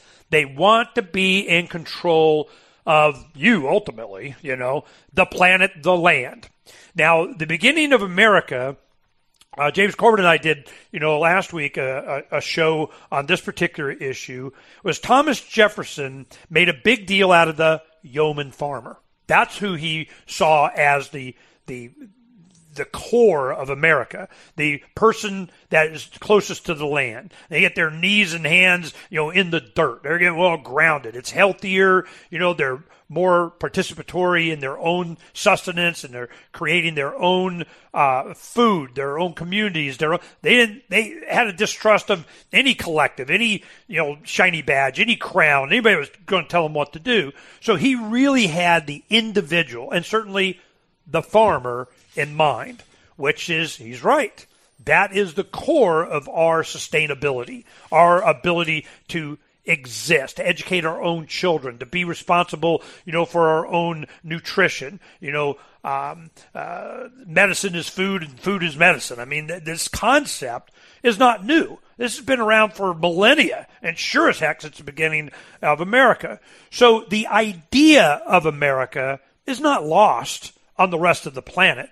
Sooner or later, when you have these kinds of things happen, you start doing some research. You start doing some reading. That happened with James Patrick. You started going into Austrian economics, and you're getting your PhD and whatever, and kind of, and I'm learning to find myself on, and all of a sudden, you can see why it's going to be a food thing, So tell us about that transition into your studies, because you were primarily, your day job was real estate development or real estate doing stuff, as I remember, and, all of a sudden, you're finding out the same thing that we are with this Occupy the Land thing. Oh, you thought you were going to be able to do what you wanted. No. We got a permit for that, and we're denying it. In Arizona, all building permits are stopped as of last week in Maricopa County. If you are on a well or you count on well water, you cannot build a home. And one thing in the last several years that a lot of the activists, we were thinking about this. We're going, a lot of the best activists, a lot of the principled people, they grew up on well water. They weren't being fluoridated. They weren't being municipal, 30s Germany. This is your new water system on the municipal water supply. We inject, and I've done stuff on fluoridation. How it's the waste product that they use our kidneys as their dilution. The solution to pollution is dilution in your kidneys. I mean, this is they actually pay for the injection of being able to dump the fluoride into the system in Arizona. I'm like, what the crap? This is on purpose. That's when we started looking at people that were raised on well water, do they think differently? Do they have more resistance? Yes, in my opinion. So your transition into learning more about Austrian economics, you're educating yourself in different disciplines. What brought that on? The Dutch farmer film? No. Your discipline in economics. You start getting you want to get a degree in that. You're starting to study, other things that you went through university. You've had your profession that you were doing before, but now you're, starting to expand your capabilities and other education. I just wonder what motivated that. Yeah, I guess being from DC, I was always like, I was kind of I guess I was a little spoiled, and then kind of was always like, what was going on? What's behind this? I didn't like authority. So, I kind of was like trying to figure out who's really behind everything. And then I was, that led me to truth seeker, and that led me to the central banks really seem more like the guys calling the shots than the president or something.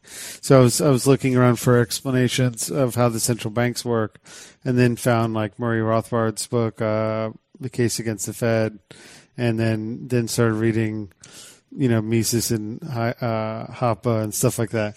So I think it was really, that's how I found my way to the Austrian school. I do think they are a little bit short-sighted in that they think that if something's private, it's just always just by virtue okay. When I think people can kill others with their own private property, it's not like there's still ethics and values. So the Austrian literature isn't totally clean. Rothbard, I think, was really clear in natural rights, natural law. Mises makes fun of Christianity and the whole idea of natural law in his book Theory and History. So he's showing some biases. Hoppe has some short sights too, I think, in different areas. He interjects a lot of weird evolutionary biology stuff, which really isn't his field. And yeah, so I'm a fan. The Austrians tend to be like cranks, is in my view. They're a little bit like, oh, if it's private, it's perfect. And you're like, well, now we see all the private companies suppressing us, and now they're using government help. They're using the government for doing the real dirty work, the killing and the maiming, and the government definitely is the main tool to there's that. exploit us. But it's not to say there is a broader issue of like what our values and what kind of society we want, and I think if trashy, tasteless, homicidal people grow to own everything, you do see, we still need a peasants' revolt to correct that. Well, it's called the free market. Whenever you have, you create these big industries, they always want to protect their monopoly. You got to have a permit to compete. You're not allowed. I'm just saying they can achieve similar things, not quite as effective and totalitarian on the free market too. So just having a free market is a very important thing that we need to get done, but it's not going to solve all the solutions. Is my point. Yeah. So there's sort of this atheistic, misanthropic, hands-off trend in the libertarian movement, Austrian economics community, that's a little bit like we still need to talk about what are morality and what is morality, what are values, what are truths. Yeah, I think we in the 90s as activists, the cut even amongst libertarian party types, they would go and say, "You Rothbardian, you're just a Rothbardian," as if it was a bad thing. We're sitting there going, "Yeah, and your point." I mean, what the hell were they talking about? As we go in, they were looking for the brass ring. It's their turn. The libertarian. Now you can't turn on the TV without some politician or news commentator saying how libertarian they are. Libertarian. And but to me, that's why the show is called Declare Your Independence, because it was what had the most impact on me as an individual. Young man going, all right, late 80s, I'm like, what the heck is going on? I came across a bunch of corruption and long story. But I said, well, we'll start at the beginning. Read Declaration of Independence, Constitution, Bill of Rights. Constitution, not a big giant fan of. It's just another, the crown. I mean, it's just another way they're going to rule me, and how we're going to do it. And then the Bill of Rights is that, the 10 thou shalt nots of government, and you're not going to do this. Okay, so that you put those together, we can tolerate that. But the Declaration of Independence was, hell, they had the Articles of Confederation after the Revolution. It was a decade. They held 9 presidents before even George Washington, started with the Constitution. Mm-hmm. So, but the Declaration of Independence, the sentiment there was the purpose of government is the defense of the rights of the individual. I mean, if it doesn't do that, it's time to alter, abolish. It's your right. It's your duty. Mm-hmm. So that concept, that the whole reason you have a government is to defend individual rights, well, sign me up, man. I'm good for that. I raise my hand. I got to vote. I vote for that. But it is. I mean, Hoppe points out it is sort of contradictory that the only institution we designate to protect property is the only one that can steal it. Right. Legally, and then the only monopoly one on force, but then they had the Second Amendment. See, that was one thing. You go to Europe and the Dutch farmers, they're going, damn, I wish we had a Second Amendment. Yeah, can you ship us some ARs? I mean, what's their mindset on actual revolutionary capability, defense, gun rights? Is that a thing in Holland? No. I mean, in so they're just all going to use Western tractors Europe, and block traffic. Yeah, in all Western Europe after World War II, they stripped the guns from people or heavily restricted them. So after tyrannical governments caused mayhem all across the world, and certainly in Europe, after World War II, they chose to disarm the people. Well, I don't know what to say to that. Other than, in America, at least we have a lot of justification, a lot of argument, a lot of examples, and it's in our Constitution that you have the right to arm yourself in defense of yourself, your body, your family, your community, your freedom. So is this going to be a resurrection of this philosophy throughout the world? Is it going to happen in Europe? Is there going to be a Second Amendment advocacy in various different countries or at the European Union? I wouldn't hold my breath. So this is very interesting to see that the Dutch farmers and a lot of people throughout Europe are resisting. But in what way? How can you resist? Are you able to not be tracked? Not pay your taxes? Not comply, resist, and to what extent and how. So it seems that around the world, and they'll get to America sooner or later, already are, but to take away your real property rights, your right to land. And that's one thing I think we'll get more into in the final segment with James Patrick, is that the Dutch were all about property rights. They were worldwide renowned merchants. The Dutch East India Company, the Amsterdam was a center of trade. And a lot of people don't know that the Netherlands, they had an enormous amount of the United States debt. They lent more money to us until I think it was Japan and Germany started getting involved. But it's a small little country that understands that their land's being taken away, and they're resisting. What shall become of this? I don't know. And I am concerned because this is, the rhetoric is going about a couple 100,000 cattle they want to euthanize in Ireland. Trudeau in Canada is going, oh yeah, we got to, dismantle the farms, the ranches, replace cows with crickets or whatever, and then, of course, some of the rhetoric here in the United States.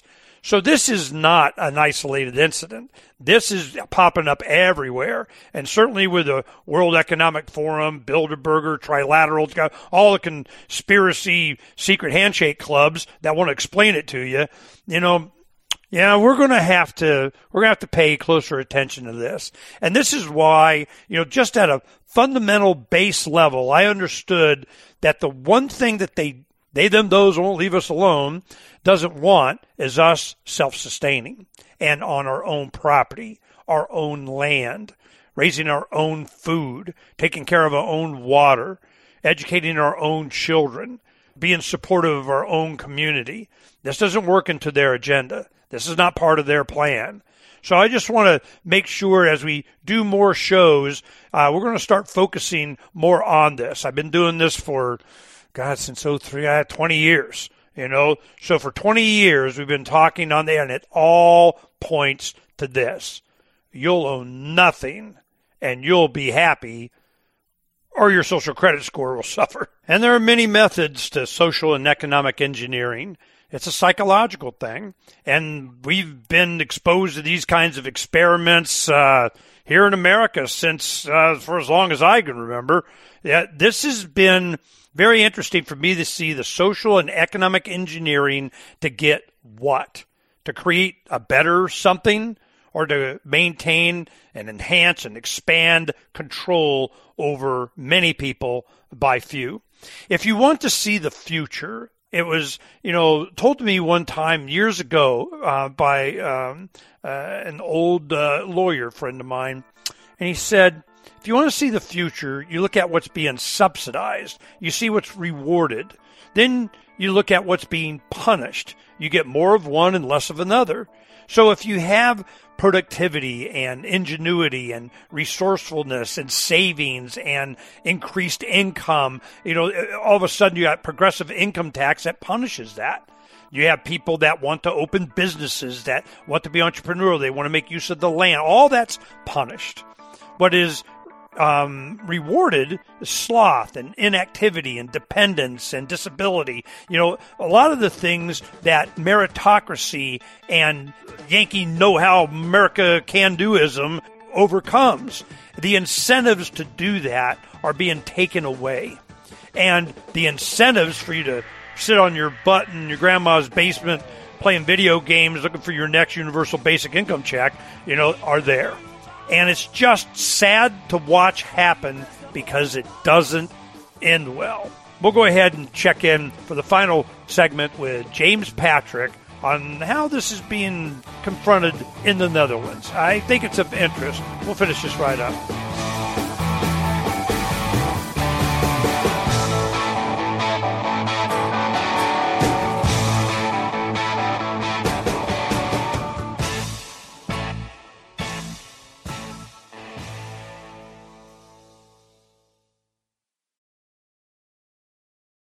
Welcome to Declare Your Independence on the Free Talk Live Network. Believe me when I say we have a difficult time ahead of us. But if we are to be prepared for it, we must first shed our fear of it. I stand here without fear because I remember that I am here not because of the path that lies before me, but because of the path that lies behind me. I remember that for 100 years we have fought these machines. And after a century of war, I remember that which matters most. We are still here! Tonight, let us make them remember we are not afraid!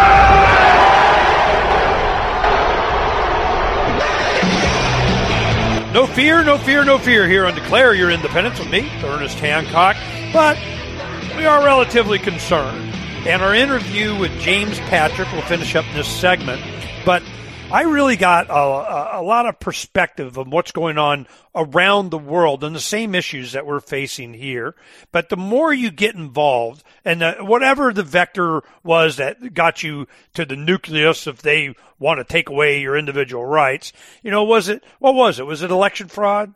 That was what got me going in the late 80s. That was my focus. I've run for Secretary of State twice, county recorder, Congress 3 times, U.S. Senate, state legislature, county recorder. I've been doing this for a long time, and it was always around one thing, to get standing to file suits on election law. And we'll talk about that in the future of what we discovered and, how many Ernie laws I got and that kind of thing. But it doesn't matter.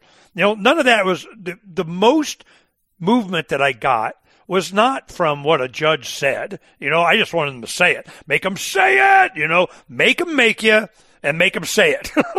You gotta push back. There's got to be some blowback. There's got to be some resistance, or it'll just snowball over you. Our rights, our future, our children, our grandchildren. Somebody's got to say no. You got to press back. Make them justify themselves. Make them say it publicly. So that has been my goal over the years.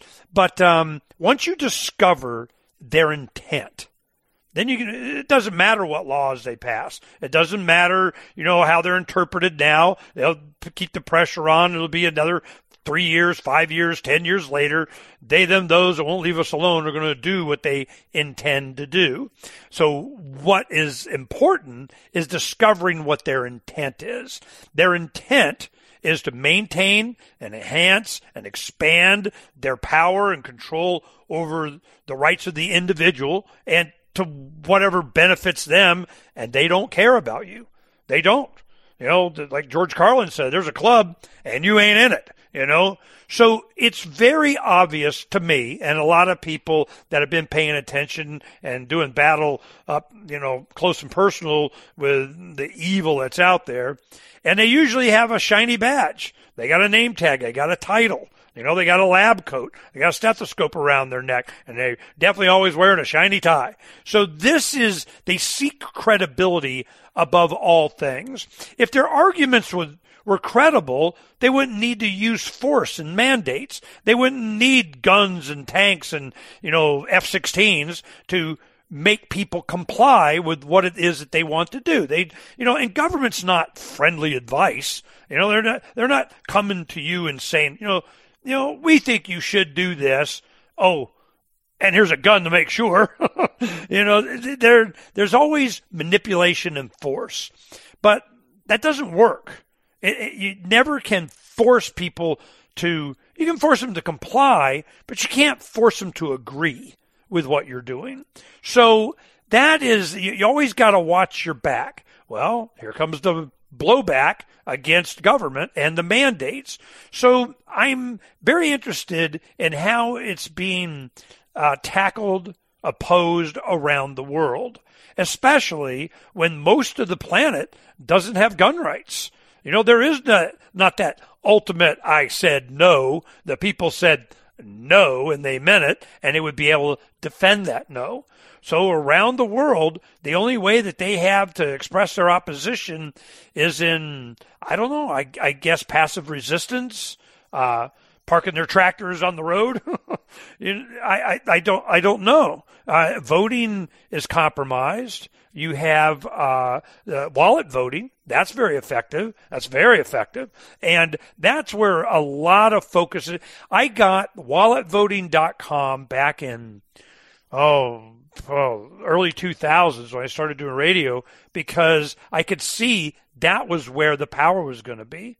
Go to walletvoting.com. I think I got forwarded. It goes to Freedom's Phoenix. I'm holding off on it. We got, there's coming a time and it's getting closer. So it's great that James Patrick, we got to hang out and spend some time together and talk about his film. And there's others coming along these lines also. He's on his way to Ireland to do some more filming. And he also has another film that's in production about the effect of the lockdowns and the pandemic on children. How did the lockdowns, how did the masking, how did all this fear mongering and so on affect them psychologically? That would be of interest to many. So this is a lot of the stuff that we're going to be covering, but also I really focus on the solution. And my solution is doing almost opposite of whatever they, them, those don't want me to do. And they want you off the land. They do not want you to be self-sustaining. They do not want you to have your own unintentional community. You have your property rights respected, hopefully. You have property that's yours, hopefully. And then you have neighbors, people that think like you do. People are in the same circumstance. You're outside of a municipal corporation. You're in the county. You're on the land. You're rural. This is where we're going to be spending our focus, because all my experiences really led me to this is the only solution. And, there was a lot of support for that if you read Thomas Jefferson. He was all about the yeoman farmer. He was about the people close to the land, the ones that were self-sustaining, the ones that took care of themselves and their families and their neighbors. So we're going to be focusing on that. But we'll go ahead and finish up our conversation with James Patrick. We just ended on, is there a Second Amendment in Europe? Which countries have the ability to defend themselves? Well, they don't. Oftentimes, right after World War II, they stripped them of their gun rights. You don't have a right to a gun. Well, we'll take care of it for you. Don't worry about it. Well, they're taking care of it, and you need to worry about it. More with James Patrick, all right, now. So they're just going to use tractors and block traffic. Yeah, in all Western Europe after World War II, they stripped the guns from people or heavily restricted them. So what is their mechanism for? They're going to go vote harder. They got accurate elections. It's all good. They wouldn't mess with the elections. That'd be they're wrong. very domesticated in Europe As animals. I mean, there's like cattle, people. Yeah, a lot of them apart. get very self-righteous, like Canadians do.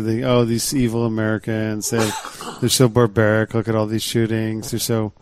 I mean, they put their ego in front of their brains. They're really, it's really ridiculous, and I mean, it's a slave mentality. They really believe all this crap they've been told for so long, for several generations since the 50s. I mean, they've had 2 or 3 generations of nonsense punched through their. So how is Austrian economics? Viewed in Holland? They even know it? Have they ever heard of Ayn Rand or Hayek or Mises or Rothbard? Or there's a group called Language of Liberty that we worked with before. And what they do is, because a lot of this stuff is in English, they go to Europe, and we've had over the years many students that they have, like 8, 9 at a time, will come to Arizona. And we take them shooting. They get to go to the Suns game. They get to do it. And then they intern at, various, even, some government offices. We have some libertarians in transportation of blah, blah, blah, or a criminal defense attorney, or some media guys and so on. Or they, I've had interns, help with the show and stuff like that. And we always entertain them. And, Jacek, the one guy was one of the students that went on and had his own Arizona project that he brings a lot of these guys in. And how they select them is that they're activists or entrepreneurs. Some have their own businesses, but a lot of them, they're generally early 30s, 20s. And they come to America. They'll spend like 6 weeks there, and they get exposed to, the truth of whatever. Then they go back, and they just have all these alumni, that are sharing this kind of information, this liberty-oriented America, in the Soviet Union, Ukraine, Poland, Czechoslovakia. I mean, it was just the Czech Republic, you got to call it right, I guess. But this has been very interesting to me. And the reason they call it Language of Liberty, because a lot of this was in English. So they speak English, and they're learning these concepts in English.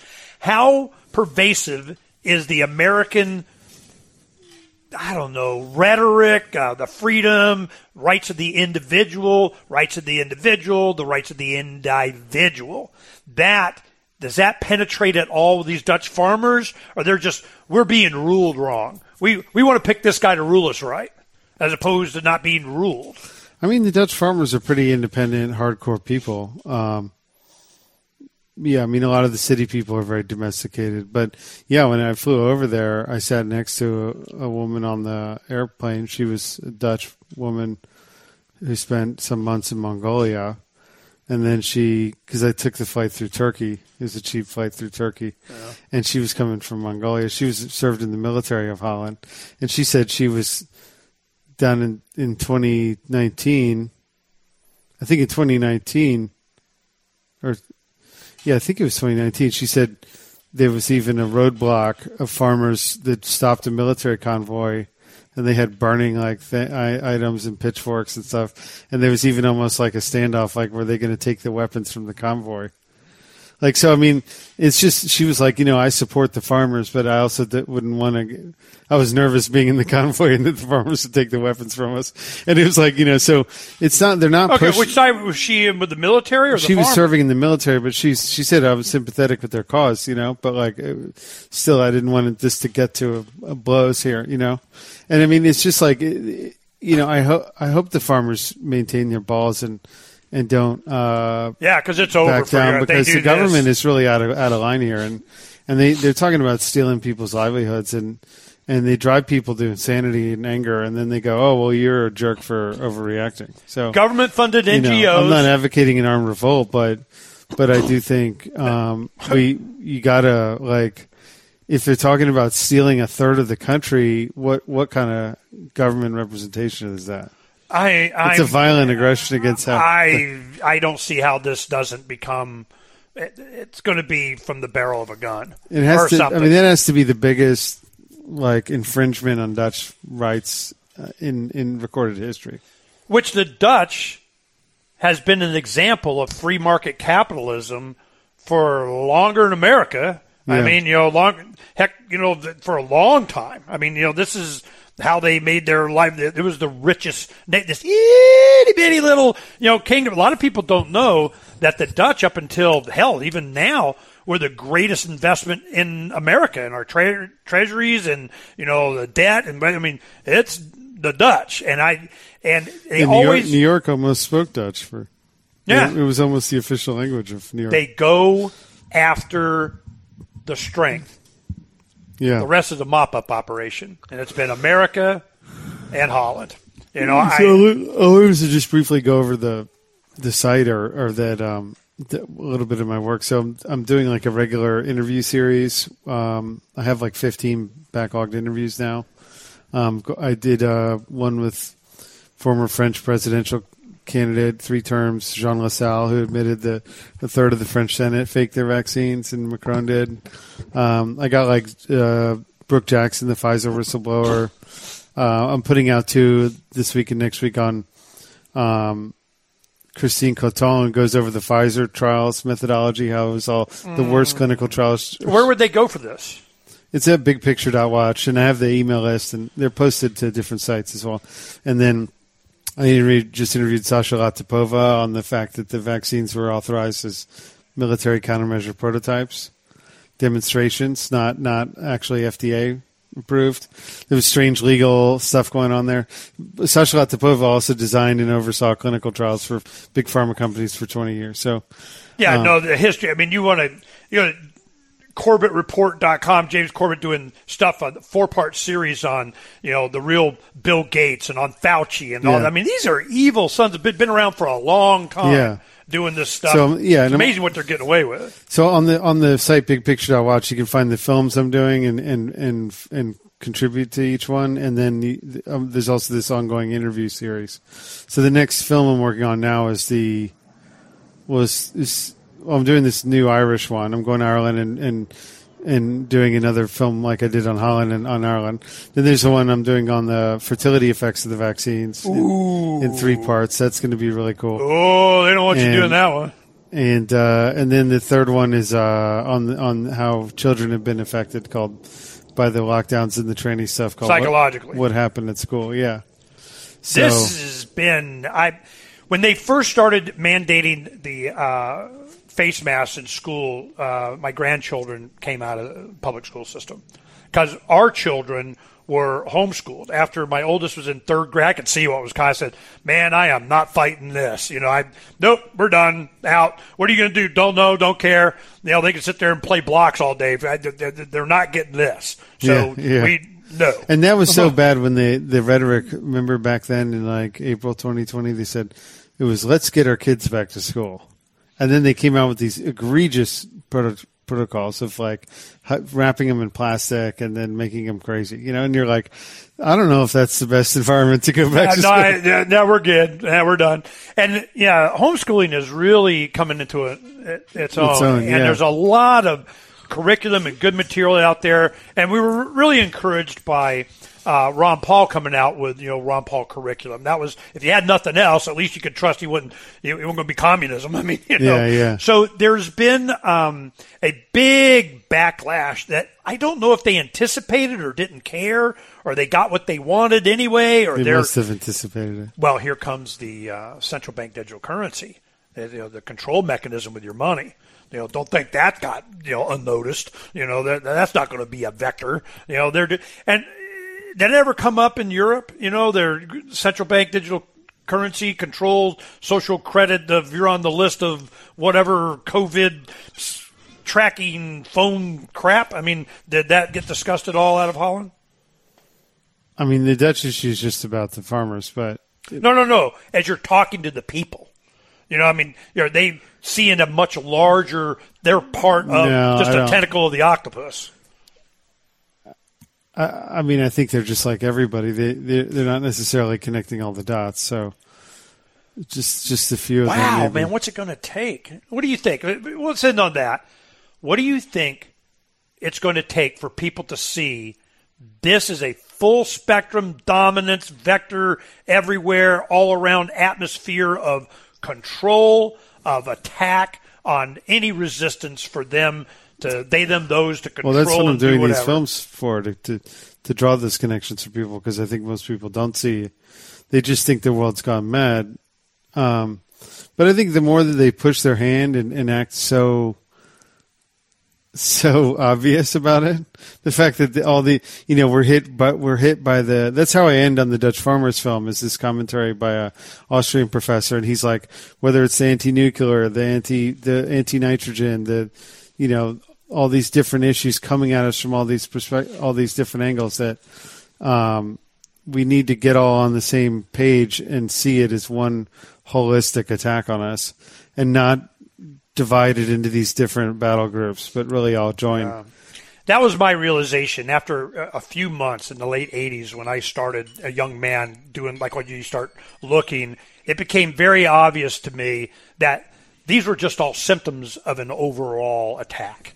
America and the concept of individualism, the concept of individual rights, the concept of you own yourself, you're not property of a sovereign king of crown of something. That was the attack. It was all the issues, be it, education or finance, economics, healthcare, everything had a core of we want to control. And we're going to use whatever mechanism to do it. That's why they had the United Nation this, or League of Nations, or the G20 of the GGG, the IMF, Bank of International, the BRICS. They're all the same. They don't want me running my life, my family. Mm-hmm. They're going to take my land, or you're not allowed to have land, whatever. Here it comes. Because you're going to hurt the orchids. With nitrogen. James Patrick. James Patrick, this was awesome. Thanks for spending time with us. I really enjoyed this conversation. But the main thing, I just want the audience to know, because this all comes down to, I guarantee it's going to come down to this: general public opinion. Nitrogen 2000, nitrogen, seriously. The Dutch farmers struggle. Well, it's not going to be just Dutch farmers. We're all Dutch farmers now. That's going to be a worldwide thing. And it's one of the phrases that I use a lot is I go, it won't happen all at once, but it will happen overnight. And a lot of people, they didn't really understand what I meant. What I mean is it won't happen all at once. I mean, you'll see it. You'll see this kind of stuff. You'll see the documentaries. You'll see the policies. You'll see the rhetoric, the public service announcements, the fear. You'll see it, but it won't happen all at once. You'll see it coming, but it will happen overnight.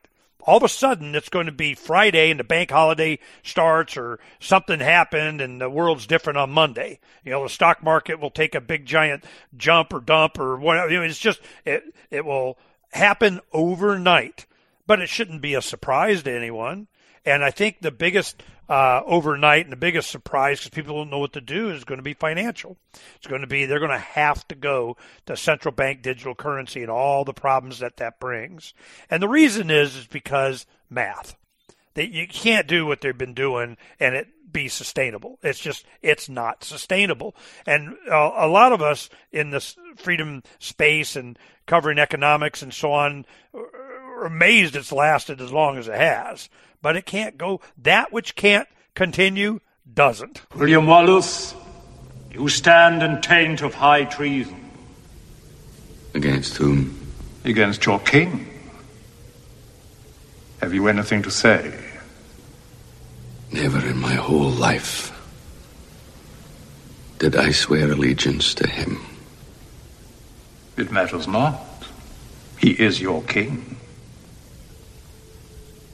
Confess, and you may receive a quick death.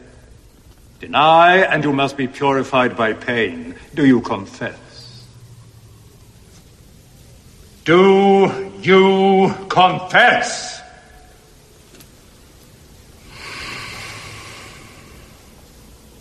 Then on the morrow you shall... Welcome back for the final segment of Declare Your Independence. Welcome back to the final segment of Declare Your Independence with me, Ernest Hancock, on the Free Talk Live Network. Now, we have a clip from a conversation that I have weekly with my good friend, Dr. Frank Tamburri. And, we talk politics and culture and so on the Trump Report we've been doing for 8 years. This particular conversation really is over 3 hours, and it averages 3 to 5 hours every week. We've been doing this for 8 years. And I'm just going to give you one segment just to entertain you and see how much fun we have. If you want to hear the entire show, go to declareyourindependencewithernesthancock.com or our news site and portal, freedomsphoenix.com. Freedom with an S, Phoenix spelled out Phoenix.com. And at the top right, you'll see the Declare Your Independence logo. You click on that, and boom, you can get the full entire show. We have a lot of fun. You can also interact with our editors and me as the publisher for freedomsphoenix.com. At the top of the site, it'll say join us, and you can sign up for free and get the email dispatch that has, it's 50 to 70 headlines a day. We cover the entire news coverage of anything that we think is of importance. But you'll find it unique in that we're not pushing any one agenda other than freedom, but we also include a lot of articles from the left and the right, mainly so you can see the rhetoric that they're advocating, so you can understand the beginnings of a lot of these trends and things that are coming. Our readers and listeners are very well informed. Be informed. Be ready. Be prepared. That's what we've been doing since 2005. We started Freedom's Phoenix. It was an idea in 1996 when we knew that when video hit the internet, it was going to change everything. Of course, we were ridiculed. Video hit the internet. That'll never happen. But I go, yeah, well, when it does. Well, in 2005, it did. And when it hit, we were ready. So I encourage you to go check it out. There are tutorials on there. There's a lot of time that we'll spend in the future on how to use the site, how to get the most out of it. But I tell you, it is very effective in turning you into a warrior, that you get the information and it's easy to share it. It's not a social media so much as it is an activist tool. That's how it was created. But it's fun. It has a wide range of information, and we do a lot of things, and you'll get up to speed on all the things that you probably recognized a lot of the activities that we've done over the years, but you just never knew where that came from. Well, now you're going to know. Enjoy. Freedom's the answer. What's the question? You're listening to Ernest Hancock. It ain't so groovy when you're screaming in the night. Let me out of this cheap movie. Headlong down the highway and you're rushing headlong out self-control. And you think you're so strong, but there ain't no stopping, and you can't stop rocking, and there's nothing you can do about it.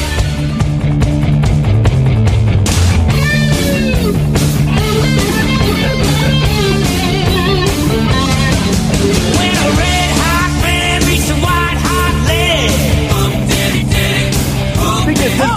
So the Disney parks are now also collapsing. The attendance of Disney parks is abysmal. I've heard a lot of their most popular rides are down to 10-minute waits, which most of you're like 2 hour. Yeah, it's like 10 minutes, right? Now, the funny thing is, I'm part of this because I have a child. I always wanted to bring her to Disney park. We went to the first theme park ever with my daughter, Phaedra. And we decided to go, and I kept thinking thinking Disney World or Disneyland or in California. She's Disney. 6 years old. Disney princess, do the princess thing. I mean, that's normally what you would think I would do, even though I'm not into the corporate stuff. And yet, I was so turned off by Disney. I don't care about their Star Wars ride. They took down the Song of the South ride, Splash Mountain. They have rainbow parades that they're pushing in the parks. I've heard of all the price gouging, on and on and on, all the fights going on at Disney parks because the security does not want to enforce security because then they're going to be called a racist and all this crap. So I'm so turned off by Disney. But just on a personal note, I made the sacrifice not to make my daughter's first, big theme park Disneyland. Instead, we decided to go to Knott's Berry Farms, which, a plug. I tell you, I really never heard of it. It was fantastic. It's like a family vibe giant amusement park, which has one of the top roller coasters in the world called Ghost Rider. Check it out. It's awesome. But I'll tell you what, it was just a family place. We had a fantastic time. We plan to go even longer next time. What was it called? So Disney parks are all failing on top of their movies. So what was the park you went to you liked? What was it? Knott's Berry Farms. Oh, okay. Yeah. There's up here. It's called Silverwood in northern Idaho that Rhea and her family went last year, and they had such a great time. They went again this year, and Sierra brought her kids from Phoenix up to northern Idaho and come visit it up here with Donna and I, just to go to that park. And Donna went and said, yeah, it was awesome, beautiful. I didn't make it because I was still in Bangor, but I came right after they went. Kids loved it. They're just and you didn't get Snow White and Drag telling you. Exactly. Yeah, you're right. Remember we played on the show. I mean, the guy in drag trying to pretend a prince. I mean, I was so turned off.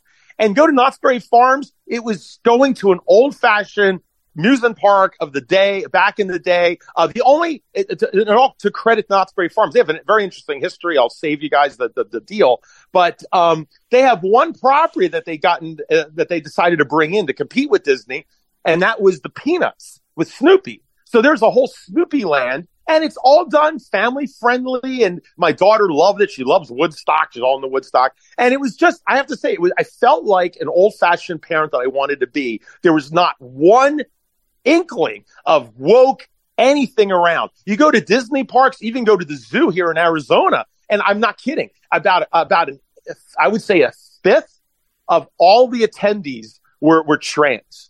I couldn't believe it. My wife and I went to the zoo here in Phoenix Zoo, which is right next to ASU, a very, very liberal, college and city of Tempe. And about a fifth of all the people were trans. I couldn't tell if these are men or women. And they're all wearing shorts and T-shirts, and I thought they were women. They're talking like they're a guy. I was thrown off the whole time. I hate to say it. So none of that when I went to Knott's Berry Farms, and I'm sure like what you're talking about. Well, with all of these things, and the merchandising is collapsing because no one watches their movies. No one likes. Well, was it busy at Knott's Berry Farm? Was it? Oh yeah. Well, it was busy, but not too busy. It was perfectly regulated, and in other words, it wasn't too much, not too little. They do have a fast pass that you could do, but I'll be honest, it wasn't that long of a wait. It was doable. I didn't feel suffocated by people or by agenda or any of the suffocation that people are getting at Disney, at the Disney parks. And that's why also everyone's going to Universal. Universal is going through the roof. People are watching their movies. They're going to their parks. Disney is hemorrhaging on all sides, including, what I was about to say, is since no one's watching their movies or their TV shows, that means no one's watching their cable show. And they're pulling out hundreds of thousands of subscribers every month are leaving Disney Plus, which was supposed to be the engine of why they bought everything. Yep. They bought all these properties thinking they could just build and buy a network to compete with Netflix, and they're hemorrhaging. So now no one's buying the toys that we had ESPN, Hulu, Disney, all that for free just by being one time Verizon customers or something that got, and we still saw unsubscribed. I got so tired of just going, and Netflix. You go, it's like just even looking for a movie, I felt indoctrinated. I'm just going, I can't. It's not. It pisses me off every time I click on the stream service. Done. Next. I'm not doing it. So here's the big news. Angel and Studios. You heard it here first. You heard it here first on Freedom's Phoenix. Most of you probably hear it first. All right. So not that Ernie probably cares, but with Disney being so bad, there's been a rumor that's been going around for a number of years, and of a certain company buying Disney. But it didn't seem to go through yet because it's almost the thinking is that this company knows how bad Disney is, and they're just waiting for Disney to keep hemorrhaging, so the cost keeps going down and down and down. And it's a company that really could utilize the ultimate buy of properties. In other words, Disney bought up Lucasfilm and Pixar and Marvel and everybody else in order to build up their all right, who's going to do it? Who's buying it? Here we go.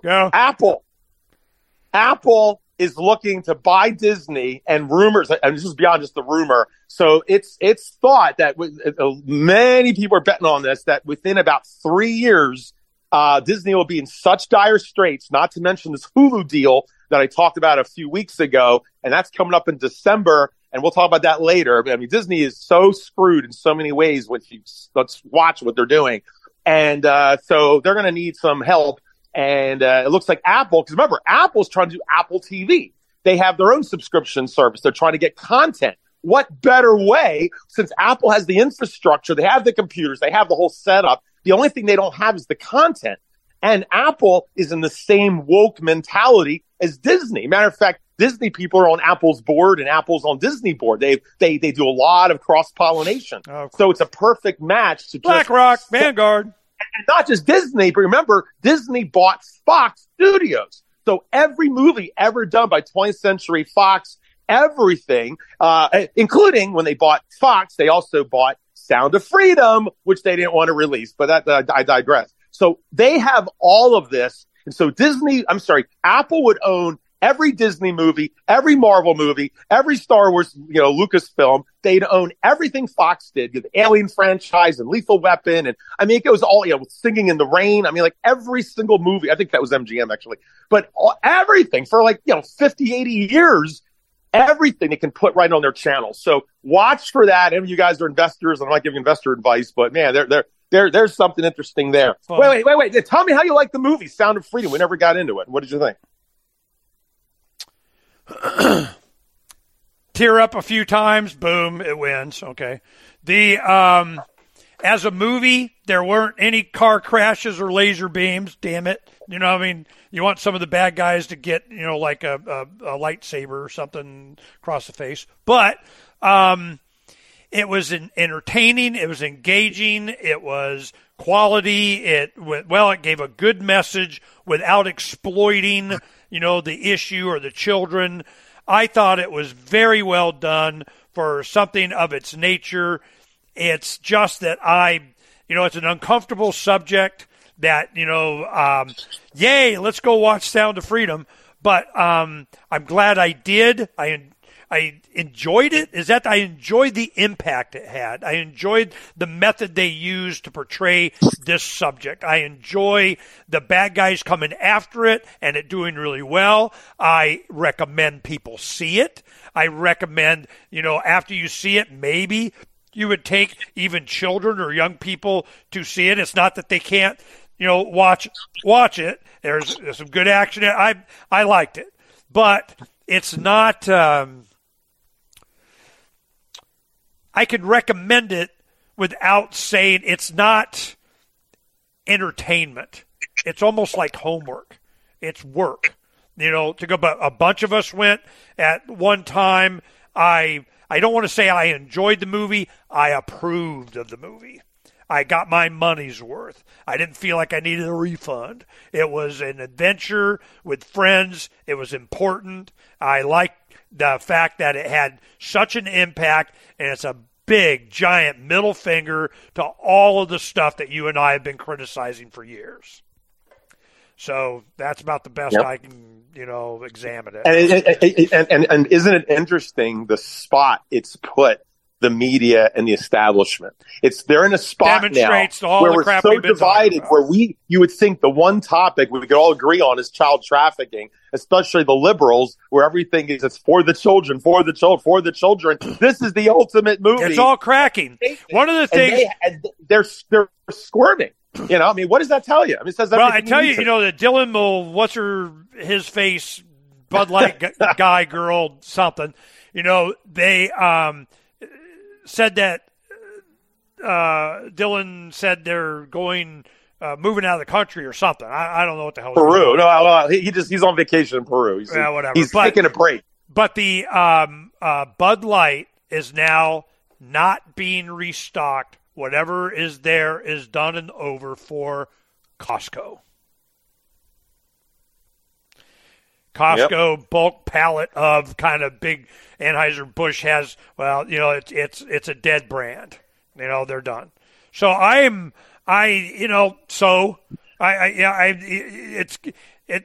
was crap beer anyway. I was never a Bud Light fan to begin with, but it is, it was such a colossal mistake on their part. But what did we do? We trained them. What to do, not to do, how far to go, what not. It's all part of their algorithm of artificial intelligence and how they're going to bullshit us next time. So whatever. We need to be much more mature and reach our capacity as human beings. That our goal is to procreate, raise the next generation to be self-sufficient and resilient to these kinds of things to do. We have not been doing our job as human beings because we've been taken advantage of. Our compassion, our love, our goodness, our tolerance, all the things that make humans social creatures is what's been weaponized against us. And what's held it off has been the male patriarchy, protect my family, home and hearth, children kind of thing. Oh, no, you're not allowed to, do that. That's vigilanteism. Whatever. You got to get a government agent to do it for you and a permit, and I'm like, wow. And I think that's going away, or certainly being recognized it should go away. This opposition to strong male characters and fathers that, and I remember having a guy named Glenn Sachs, I think his name was, early on, in the mid 2000s, I was doing Terran Radio, and his whole thing was he was a father that got divorced and could see how the courts were laser beamed against men. It didn't matter how jacked up crazy the woman was, men didn't have any rights, certainly when it came to their children. So he really hammered on that. And one of the things that he looked at was how straight white men were being portrayed in commercials and on TV and shows. And this was 20 years ago. He was going, look, I can tell you where this is going. You go look at all the Glenn Sachs videos and stuff that we did. He was on it back in, I think it was like 07, 08. It was before the Levolution that I was interviewing him and then, continuing on from there.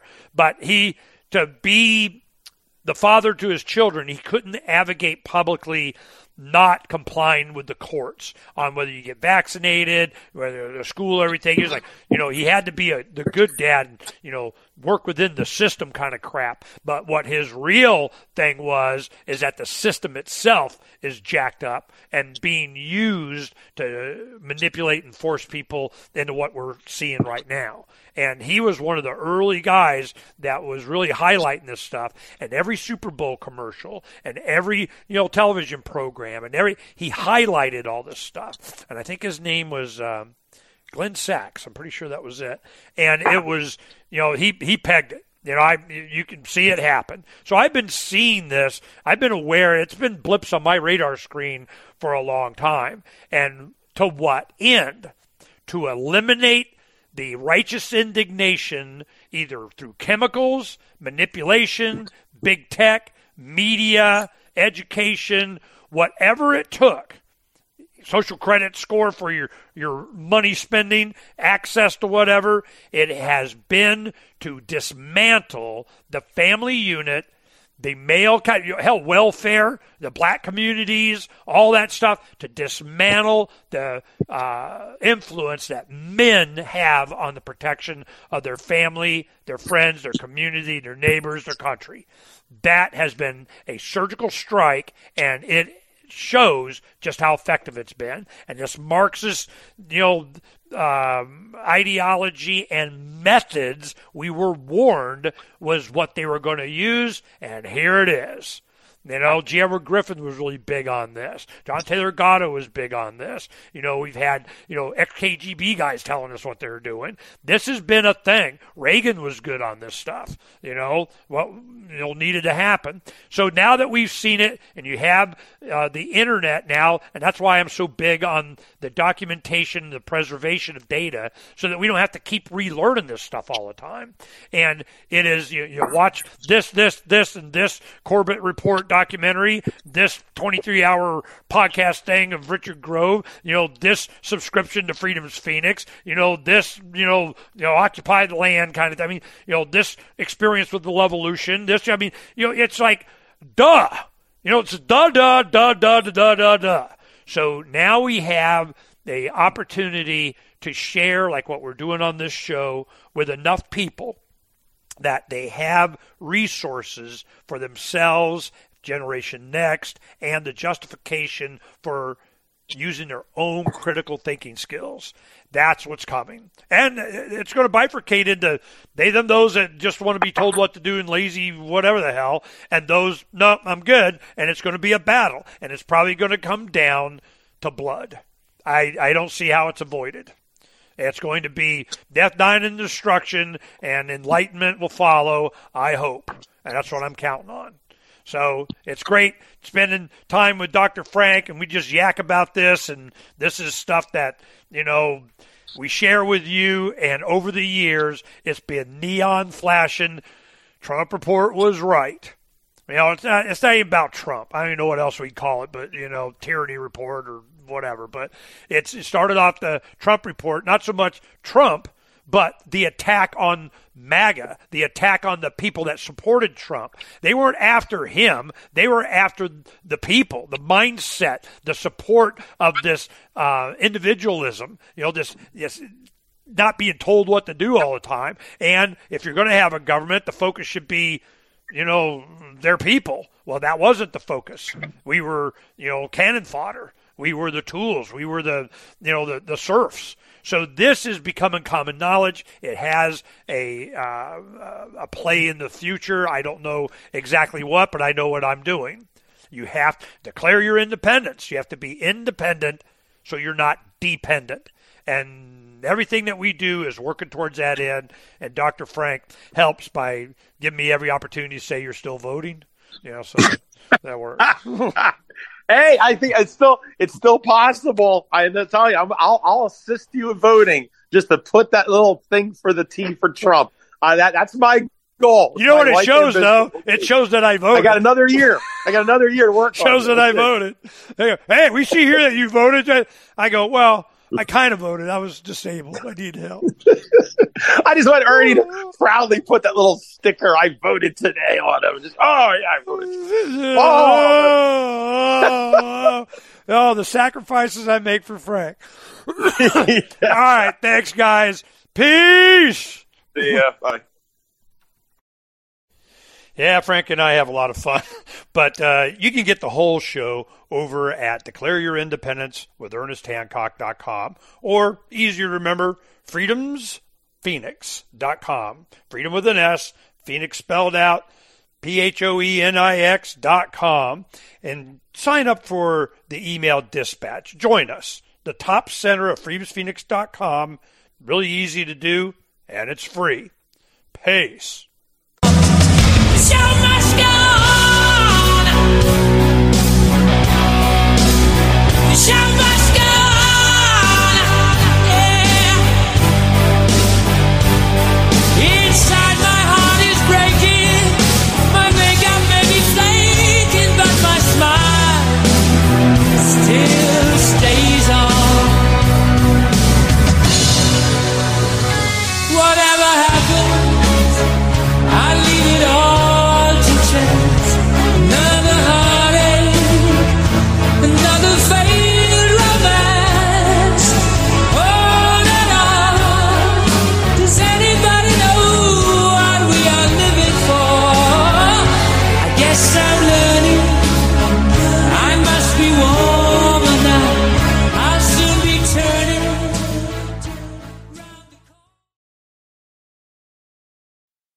If you want to move to the free state and you're looking for some real estate, well, I know a guy who's really great. It's the Realtor Mark Warden. Now you can learn more about the awesome things happening here in New Hampshire in our march toward liberty in our lifetime. Our friends at Porcupine Real Estate are hosting a series of webinars to educate you on the expanded freedoms enjoyed by New Hampshire citizens. Reserve your seat today at move.freetalklive.com. Topics include gun freedom, medical freedom, and political freedom victories. They also have a couple on best practices for moving to the free state and finding housing. These webinars are super helpful and free to attend once you've registered at move.freetalklive.com. Visit their YouTube channel, Porcupine Real Estate, for videos from past presentations and sign up for upcoming webinars for free at move.freetalklive.com. PorcupineRealestate.com.